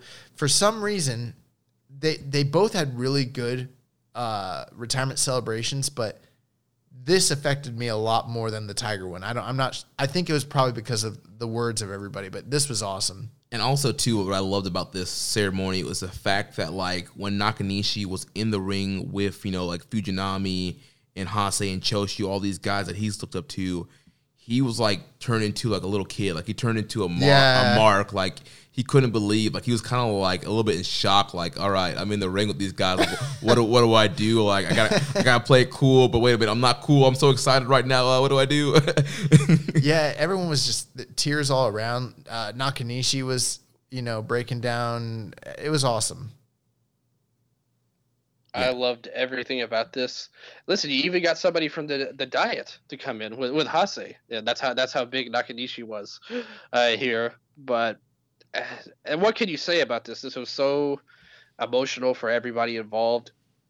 You could tell that he meant a lot to these guys. You know, that's the kinship that comes. Like the dojo system, it's tough, and some people would say it's as much of a curse as a blessing. But one thing you can guarantee it does is form special kind of bonds when you go through stuff together, just like these third generation guys did, and that's why it's so important. And they had everybody here, like a lot of guys. Sakaguchi, you mentioned, that was pretty wild, but just very cool. Just an awesome moment and something that I'll be remembering for a long, long time. And you can't say that a lot about any wrestling moment, but this definitely holds up to me. We had a couple questions. First one from Viking Pain. He said, do you guys have any favorite matches, memories, or moments involving Tiger or Nakanishi? For me, I really, for Tiger, nothing really stands out for me as anything super memorable. For Nakanishi, I mean, this match is going to be probably one of my favorite Nakanishi moments and memories and standout for, because, obviously I kind of came in the game a little bit late here watching New Japan full time, and so I really don't have a good grasp on, Nakanishi's full kind of background and history and kind of what he did building up. When I came in, he was already, New Japan dad and kind of looking rough in these matches, and me just kind of dreading having to watch all these Nakanishi matches. But I know he had a great pass, won the title, but this match here, this retirement match was awesome, and the build to it was awesome. So this will probably end up being my favorite Nakanishi moment. What about you, Dylan? Yeah, to me, two moments for him really stand out, and that is when he won the title, and we mentioned that match versus Tanahashi, May 2009. And the thing is that was kind of like, they gave him the title because he was there a long time, pretty much. They respected him. He went through everything. It wasn't meant to be a long title reign. He lost it right back to Tanahashi like a couple of weeks later. But another one is the 1999 G1 Climax Final, where he won the G1, beat Keiji Muto. The crowd went nuts for him, and you could see why they thought he really was like a top tier star type of guy, just based on the crowd reaction more than anything. He had some other good matches. I don't know if all of them are online now, because I wanted to get a good view of the third generation when I first started watching. If you could find it, he had a match against, you're not going to believe this probably, but he had a match against Bas Rutten, which was really good, like in 2002. I've never seen that. Yeah, if you could find it online, it's really good. Anything Bas Rutten did in New Japan is really good, actually. But this Nakanishi match was really strong. I thought he had a good match with Takayama in the G1, I think 2002. Yes. And yeah, he was a really good worker at those times. Not great like, Nagata or Kojima. He never really actually lived up to what his potential could have been, I feel like. But a lot of that was also, he came at a really rough time where things were changing. His G1 win was really mistimed. It was right around the time Hashimoto and Ogawa were feuding. Inokiism was going a little crazy. And he just was kind of like an odd man out. He never got to that level that I think a lot of people thought he could have. But he still became a celebrity through the show. He got the title reign, had some good matches, had a really fun tag team. This was probably around the time I started watching, or maybe I just missed it. But he had a really fun tag team with this guy, Takao Omori, called Wild Child, late 2000s. Good team. So everything he did was pretty solid. After his neck injury, things got real rough, like you said, Jeremy. It was pretty hard to watch him a lot of these last few years. Occasionally, he'd do something good. 2016, he had a really good match with Nagata at the end of the year. Probably his best match. I mentioned that match. Yeah, see? Like, strong match, right? And here, this match here is right up there with a legendary match for him, in my opinion. And what a great way to go out. So those are the matches that came to my head when I thought about Nakanishi. Yeah, I mean, for me, with Tiger Hattori, I mean, he's just, he was a staple of New Japan all throughout, like, the 90s. For a long time, he was, like, the number 2 guy, like, as far as, like, the senior referees, but, like, towards the late 90s, early 2000s, he was, the primary head referee. He did end up leaving in the early 2000s. I think he left with Riki Choshu, but then a little less than a year later, he came back and, he kind of facilitated like the foreign liaison officer. He was like and like an official referee there, but he also did freelance work. I mean, he worked Noah shows. He worked a lot of independents. I mean, he was kind of all over the place for a long time. And I mean, some of the most, I don't have any specifics, but I mean, some of the biggest, dome show, like main events, he's the guy that refereed them. Like, there's a reason that he's so revered. So, I mean, a long, lengthy career for Tiger Hattori. Someone who, kind of like what Dylan mentioned, like, as a fan growing up, we couldn't watch New Japan live or anything like that. So it wasn't even like growing up that I was watching full shows or anything. I was just watching select matches, but he was always there. He was a staple of the company. And it's like, you knew him. You knew the short, ponytailed referee in the polo. Like, that's who he was. And he was awesome. As far as like Nakanishi, I mean, you took the words right out of my mouth, Dylan. His title win in 2009, his G1 win over Muto in 1999, those definitely stand out. A couple other things, I mean, even just his excursion to WCW when he was he was Kurosawa. Yeah, I mean, he didn't do anything that was too notable there, but I just remember like Kurosawa being a thing. And so for some older fans who used to watch WCW, that's also something kind of memorable. He had a really great tag team in the late 90s with Satoshi Kojima. They ended up winning the IWGP Tag Team Championships in like 97. And that's kind of like a memorable period of his career as well. And I mean, even just like later on when he kind of got passed over, a lot of people thought he was going to maybe become a big star during the Inokism period, just given his credentials. But he kind of got passed over. But the fact that they were able to trust him when they brought in guys like Bob Sapp or they brought in a guy like a Brock Lesnar, he's kind of the guy that they trusted to help kind of like get their feet wet when it came to working in Japan, which was a big honor that they even trust him to sort of do that sort of thing. And then, when he did get injured and he came back, he was never the same after that injury, but I'll never forget when he came back at King of Pro Wrestling and the ovation that he got and the support from the audience and the fans afterwards. So, I mean, those are just a couple other things, but, it'll be sad to see them go. Yeah, totally. All right. Well, that kind of wraps things up. What do we have? Oh, yeah, we have one more question here, actually. So from Reddit user DomHoey101, he says, with the career of Nakanishi being over, what will be his legacy? Where does he rank among his era? How will he be remembered? Oh, that's a loaded question. As far as his legacy goes, I mean, Nakanishi is one of the most accomplished collegiate and, like actual competitive level amateur wrestlers that had ever come into New Japan, which was a big deal back in the day. His accomplishments outside of New Japan before he placed, I think he was like first in the world when he was a teenager, which was like a huge, huge deal. And he's somebody that like people thought he had like Olympic aspirations. That's how good of an amateur wrestler Nakanishi was in the, late 80s and 90s, that sort of thing. What's that? Actually, he actually was in the Olympics. Oh, did he?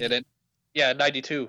Okay, yeah. Gotcha. Yeah. And then, when he came in, we always talk about like with young lions, it's hard to like kind of know where they will or won't go. At the time when he came in, people thought like, look at his body. Like a lot of young lions did not look like Manabu Nakanishi when he came in.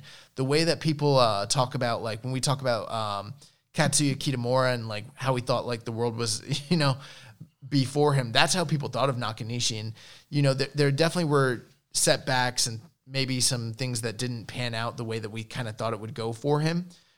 He never was the top guy in the promotion the way that people thought he probably would be. But I mean, you look at his legacy. I mean, he wrestled for over 30 years. He was always there. He was always consistent. He's one of the best power wrestlers in New Japan history as far as like coming out of the dojo goes. And I think like when you rank him amongst his era, no, he didn't have as many great matches as many of his contemporaries and that sort of thing. But the fact that he was, I don't know. I guess one thing I could kind of like relate it to is like, it's not a perfect analogy, but maybe like the way people see Kane in WWE. Like he was never the top guy, but he had memorable moments. He was a marketable star. He was memorable. He was safe. He was consistent. People loved working with him. That and like being a locker room leader that people looked up to and giving back to the business and training other people. That's how people look at Manabu Nakanishi. That's kind of like his legacy. Yeah, I think really his legacy in terms of legacy and where would he rank and all of that. Like I said, like you were saying, you were right. His amateur credentials really helped him when coming in, especially at the time period he came in. He just can't come from like the Olympics when he came to New Japan. Actually, like it was so like it was a big deal when he signed, like more so than any other person. The thing that hurt him really more than anything is, like I said, pretty much the biggest win of his career was that G1 win over Muto.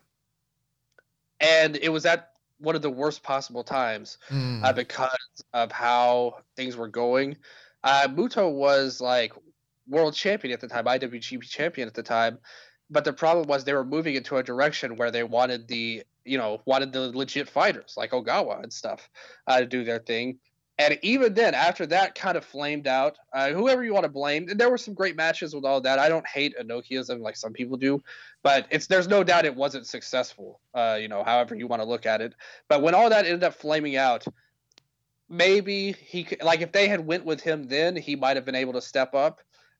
We just don't know. The problem was at that point, he had already had his big win 2 years before, and they wanted to go to younger talent at that point, like Tenzan, who had never gotten his win at the time. So he kind of like stepped in his place, and they botched that push too. So I don't feel bad, Nakanishi, on that end. As a worker, definitely not on the level of Nagata or Kojima. Even Tenzan in his prime was a much better wrestler than Nakanishi, actually.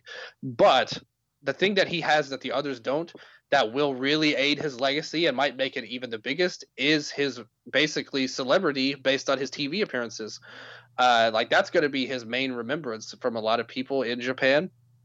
As a wrestler, like I said, I think many people will look upon him fondly. He was never bad, but he never really lived up to his what could have been. But I also think you have to. It's not fair to put it all on him or lack of talent, because he did have talent. It's more so the timing of it all. He was kind of unlucky, ultimately, and obviously unlucky with the spinal cord injury that he had later on, which clearly slowed him down. But I think, if anything, he had so much heart to continue for almost 10 years after that devastating injury that at his age, that a lot of people are going to remember him very fondly.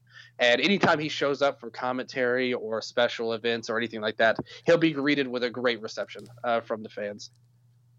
Yeah, definitely.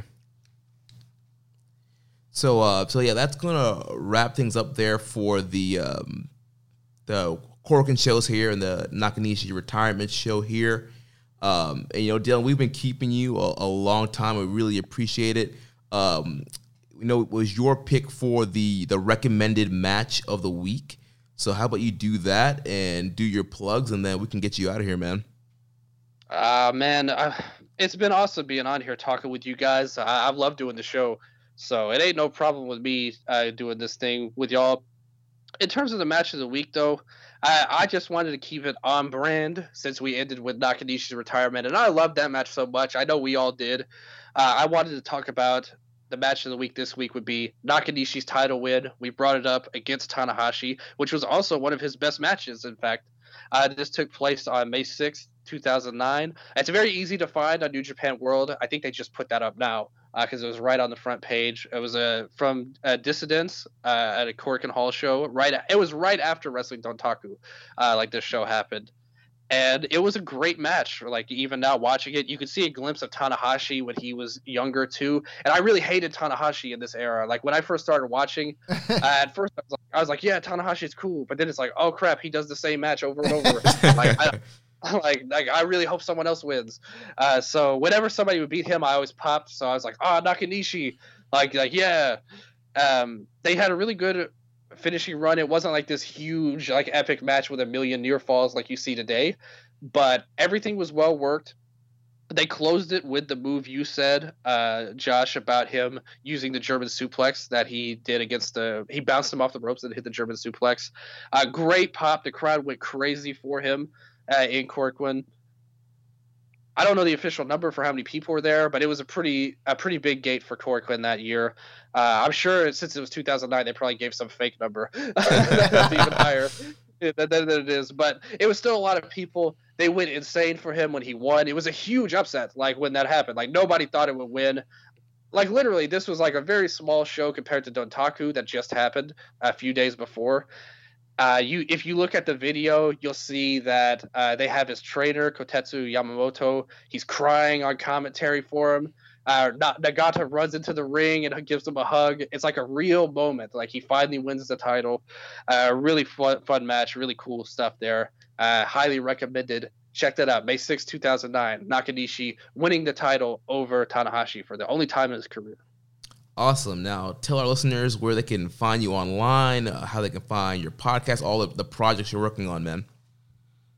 Man, like, again, I really got to thank you guys for having me on the show. Hopefully I represented well enough and didn't bore your listeners to tears with my terrible takes. But the truth is, I lied about everything. I didn't watch any of this. I don't even watch wrestling. I just made up all this. And so, hopefully it all sounded good. I was really just guessing what happened and trying to follow you guys' lead. But no. If you want to hear about any kind of wrestling in Japan, you got to hit up the Eastern Lariat. Me and my good friend Striga, who runs CageMatch.net, a really good resource for any kind of wrestling podcast or fans or anything. You could get trapped. It's like the Wikipedia of wrestling almost, because you could look at one guy and then go to look at their match list and then say, oh, look at this guy. I wonder how many titles he won. And then you'll be lost, and then it'll be like an hour later. You'll be still looking at guys on there. So check that out. Check out the Eastern Lariat. We do a lot of cool stuff. We have a Patreon, patreon.com/Eastern Lariat, Twitter account, @Eastern Lariat. If you want to look at my spinoff show, which is all about Joshi Pro Res, Striga's not on that much. Sometimes I interview people. Sometimes I bring up people from that know a lot about Joshi wrestling. Sometimes even better than me, but not that many times. There's been people that know more than me about it. But still, check it out. Pure Heart, Pure Lariat. All about Joshi Pro Wrestling and honoring women's wrestling in Japan, modern and in the past as well. I do a Lucha Libre show as well, and I'm probably going to record that pretty soon. It's called Lucha Talk. I host that with Alfredo Esparza, who runs LuchaWorld.com. Also, Microman Fever. He translates a lot of stuff online for Spanish-speaking readers to English-speaking. It's a really cool show about Lucha Libre if you ever want to get a feel for that. And, yeah, I think that's about it for me. Those are the main things. I've done all kinds of stuff here and there. If I had to list one episode, especially for the Eastern Lariat, I really would recommend checking out the Best of the Decade episode we did, which covered all of Japanese wrestling, not just New Japan. We had All Japan, Noah, and even smaller companies. I talked a little bit about Battle Arts, which is my favorite promotion. I love Battle Arts. Yeah, Battle Arts is my favorite promotion. And I like everything going on in wrestling has been so great to me. Not just wrestling itself, but just doing all of these shows and writing. I used to write for a website called Pro Res Spirit when I did that. I got to meet like Yuki Ishikawa, like one of my favorite wrestlers of all time, and actually him talk to me and show me wrestling for Battle Arts that he loved. So I'm just so blessed in this wrestling world, man. And so anytime you guys want to have me on, if the listeners don't boycott me, anytime you guys want to have me on, I'm all for it, because I love doing the show with you guys, and hopefully the listeners enjoyed it as well. And when you're ready to have me on to talk about Diet Butcher, just let me know. Hey, y'all are welcome anytime. Either one of y'all are welcome. The thing is, Striga, he's from Germany, so you're gonna have to do it at a very weird and inconvenient time, probably for you guys. So just keep that in mind if you ever want to come on the Eastern Lariat. But the offer is extended. Yeah, definitely. We're down to come on there, man. And you're definitely welcome back anytime here on Keeping It Strong Style. We'll definitely have you on again in the future, man. Thank you so much, man. Keeping it Memphis style when I'm on, baby. Like I said, I got to represent right now. North Memphis. Not many people come out of there to do shows like this. I guarantee you that. But still, like I said, thank you so much, and thank you to everybody who listened. All right, man. Thank you for coming on, and have a good night. You too, man. Have a good night to both of y'all. All right, so it's going to wrap some things up here. So real quick with some New Japan news items. UK, there's been a lot of questions what's going on with the UK this year. Well, it was reported in this week's Wrestling Observer, also teased on the Super J-Cast, that there is something in the plans for the UK at the Copper Box sometime later in the fall. So no exact date yet, no complete confirmation on the New Japan side. But that's what's being reported in the newsletter. Well, I think J-Cast had actually put out an official tweet about it. I'll find it here in just a second. Okay, because I know they were teasing it with Code on their last week's episode, but I didn't see anything else from them since then. Yeah, I'll look it up, but we'll keep going. All right, then we had a question here from Viking Pain. With the rumors that New Japan is going to run another UK show this year, do you guys fear this show will suffer from lag and technical difficulties like the London show last year, or do you think New Japan and Fight TV has learned from their previous mistakes? I'm hoping that they don't. Yeah, I would hope that Royal Quest was a learning experience and they can kind of figure out what went wrong there on the Fight TV side. Yeah, I mean, I don't have any reason to anticipate that they would have the same issues that they had the first time around. But, I mean, that is something we've talked about, is some of the production issues with even some of these U.S. tours. So hopefully, that doesn't – I mean, we didn't see any issues when they did the Australia shows. Right. So hopefully they've kind of figured this thing out. Then there has been rumors that Jushin Thunder Liger will be one of the inductees in the WWE Hall of Fame this year. It has not been officially announced by WWE yet on their programming, but several sources have been reporting that Liger will be inducted this year in Tampa, Florida. Then we also had news about New Japan opening up talks to get back on U.S. television. Not 100% sure. We've heard rumors of different channels they've talked about, but nothing solid on what exactly they're looking for. There was also talk, there was potential for them that they could, if they want to, they could potentially sue Access TV for getting booted off a year early from their deal, but doesn't look like they want to do that. Just looking to find a new U.S. deal. So we definitely have our eyes peeled on where they end up. Then on March 3rd, obviously, we have the anniversary show coming up, main evented with Tetsuya Naito versus Hiromu Takahashi. And it's sold out, the Ota Ward Gym, which would be just over 4,000 tickets. And then here we had New Japan being referenced in pop culture. The ABC sitcom Blackish had a reference to Tanahashi and Okada from Wrestle Kingdom. So that clip kind of went viral, and it's been all over the place. We retweeted it, so if you haven't seen that, check that out. And then one last news item here, as we talked about Jeff Cobb last week in his AEW appearance. We do know that Jeff Cobb was offered a deal last week, and they offered him a deal where he could still work New Japan if he wants to, and that's kind of where talks left off. So we'll see if Cobb ends up getting that Jericho Mox contract, and if we will see Cobb down the line here in New Japan. I have that thing from Super J-Cast. So shout out to those guys. They said, this was 4 days ago that they posted. They said, as we've hinted at in our last episode, several trusted sources have told us that a London Copper Box Arena show for New Japan is planned for late October with logistical support from RevPro /Andy Q. A possible but unconfirmed date is October 24th. Nice. So be on the lookout, our UK listeners, for that show coming down in the fall. I do feel good about that because we said many times on our show, like, just that this was going to happen. Not that we had any sort of like insight to it, but I mean, just look at like the history of New Japan. They do it every single year. There wouldn't have been a good reason for them to not have done it. And so, yeah, that's good news. So that wraps up the news, and we're kind of running out of time here, guys, going over a little bit over the 3-hour mark here. So we are going to bump a lot of these questions that we got to next week's show. But the one question that we're going to touch on real quick is from Reddit user DomHomie101. Of a non-wrestling question, he says, with the knowledge of the young boy being a big-time fight fan, what are his thoughts on the Wilder-Fury fight? What's next for both guys? Will we see more of Fox and ESPN working together to put on fights like a Wilder-Fury? Okay, great question.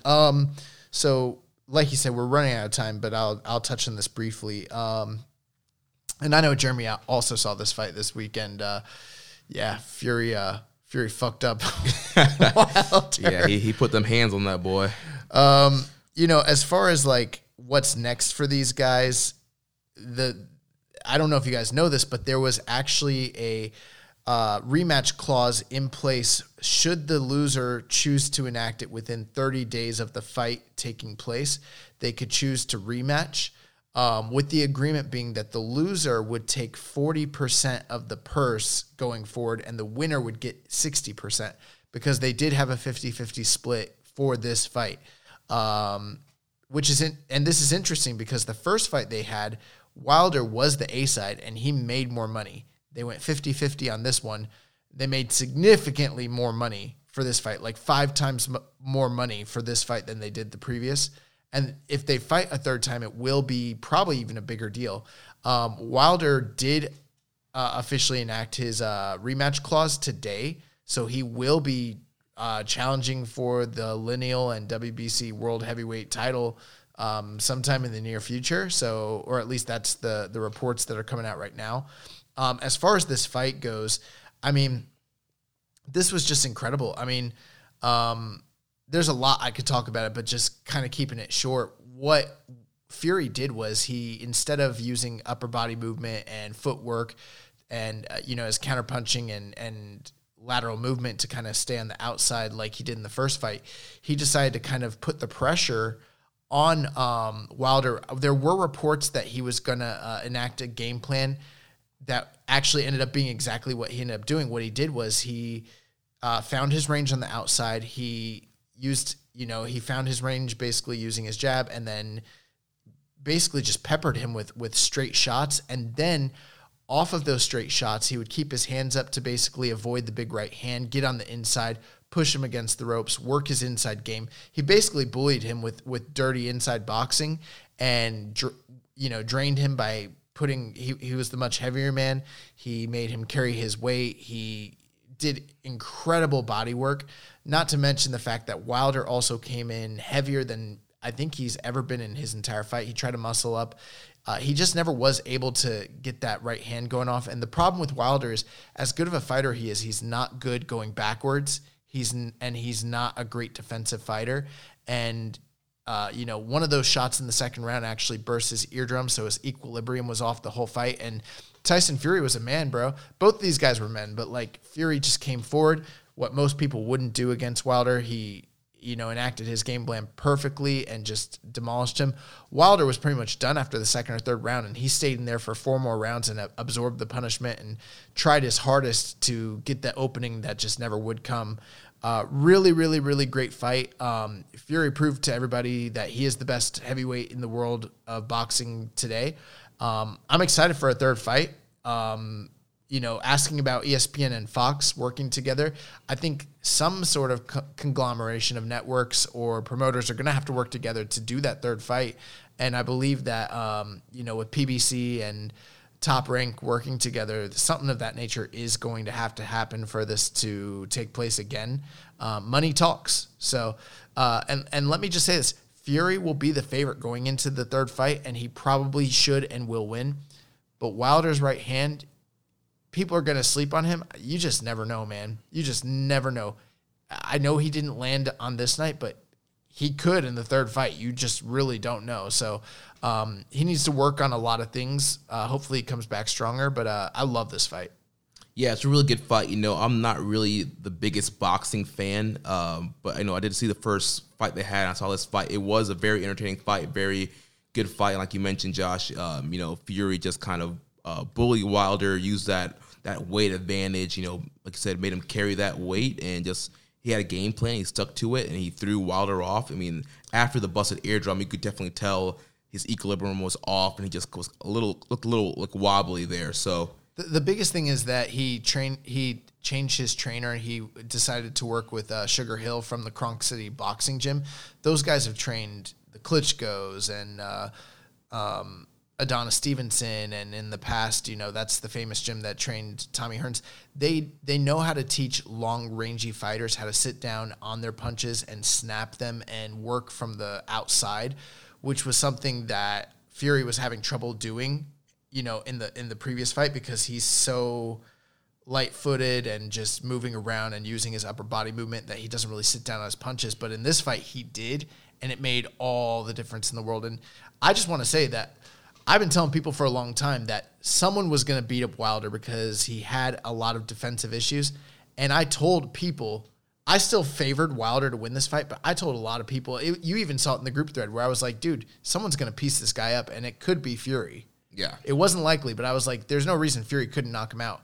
People thought he couldn't, but I was like, the dude's got 20 knockouts. He's 270 pounds. Like, of course he can knock out, at that weight class. Of course he can, and he stopped him, so it was pretty awesome.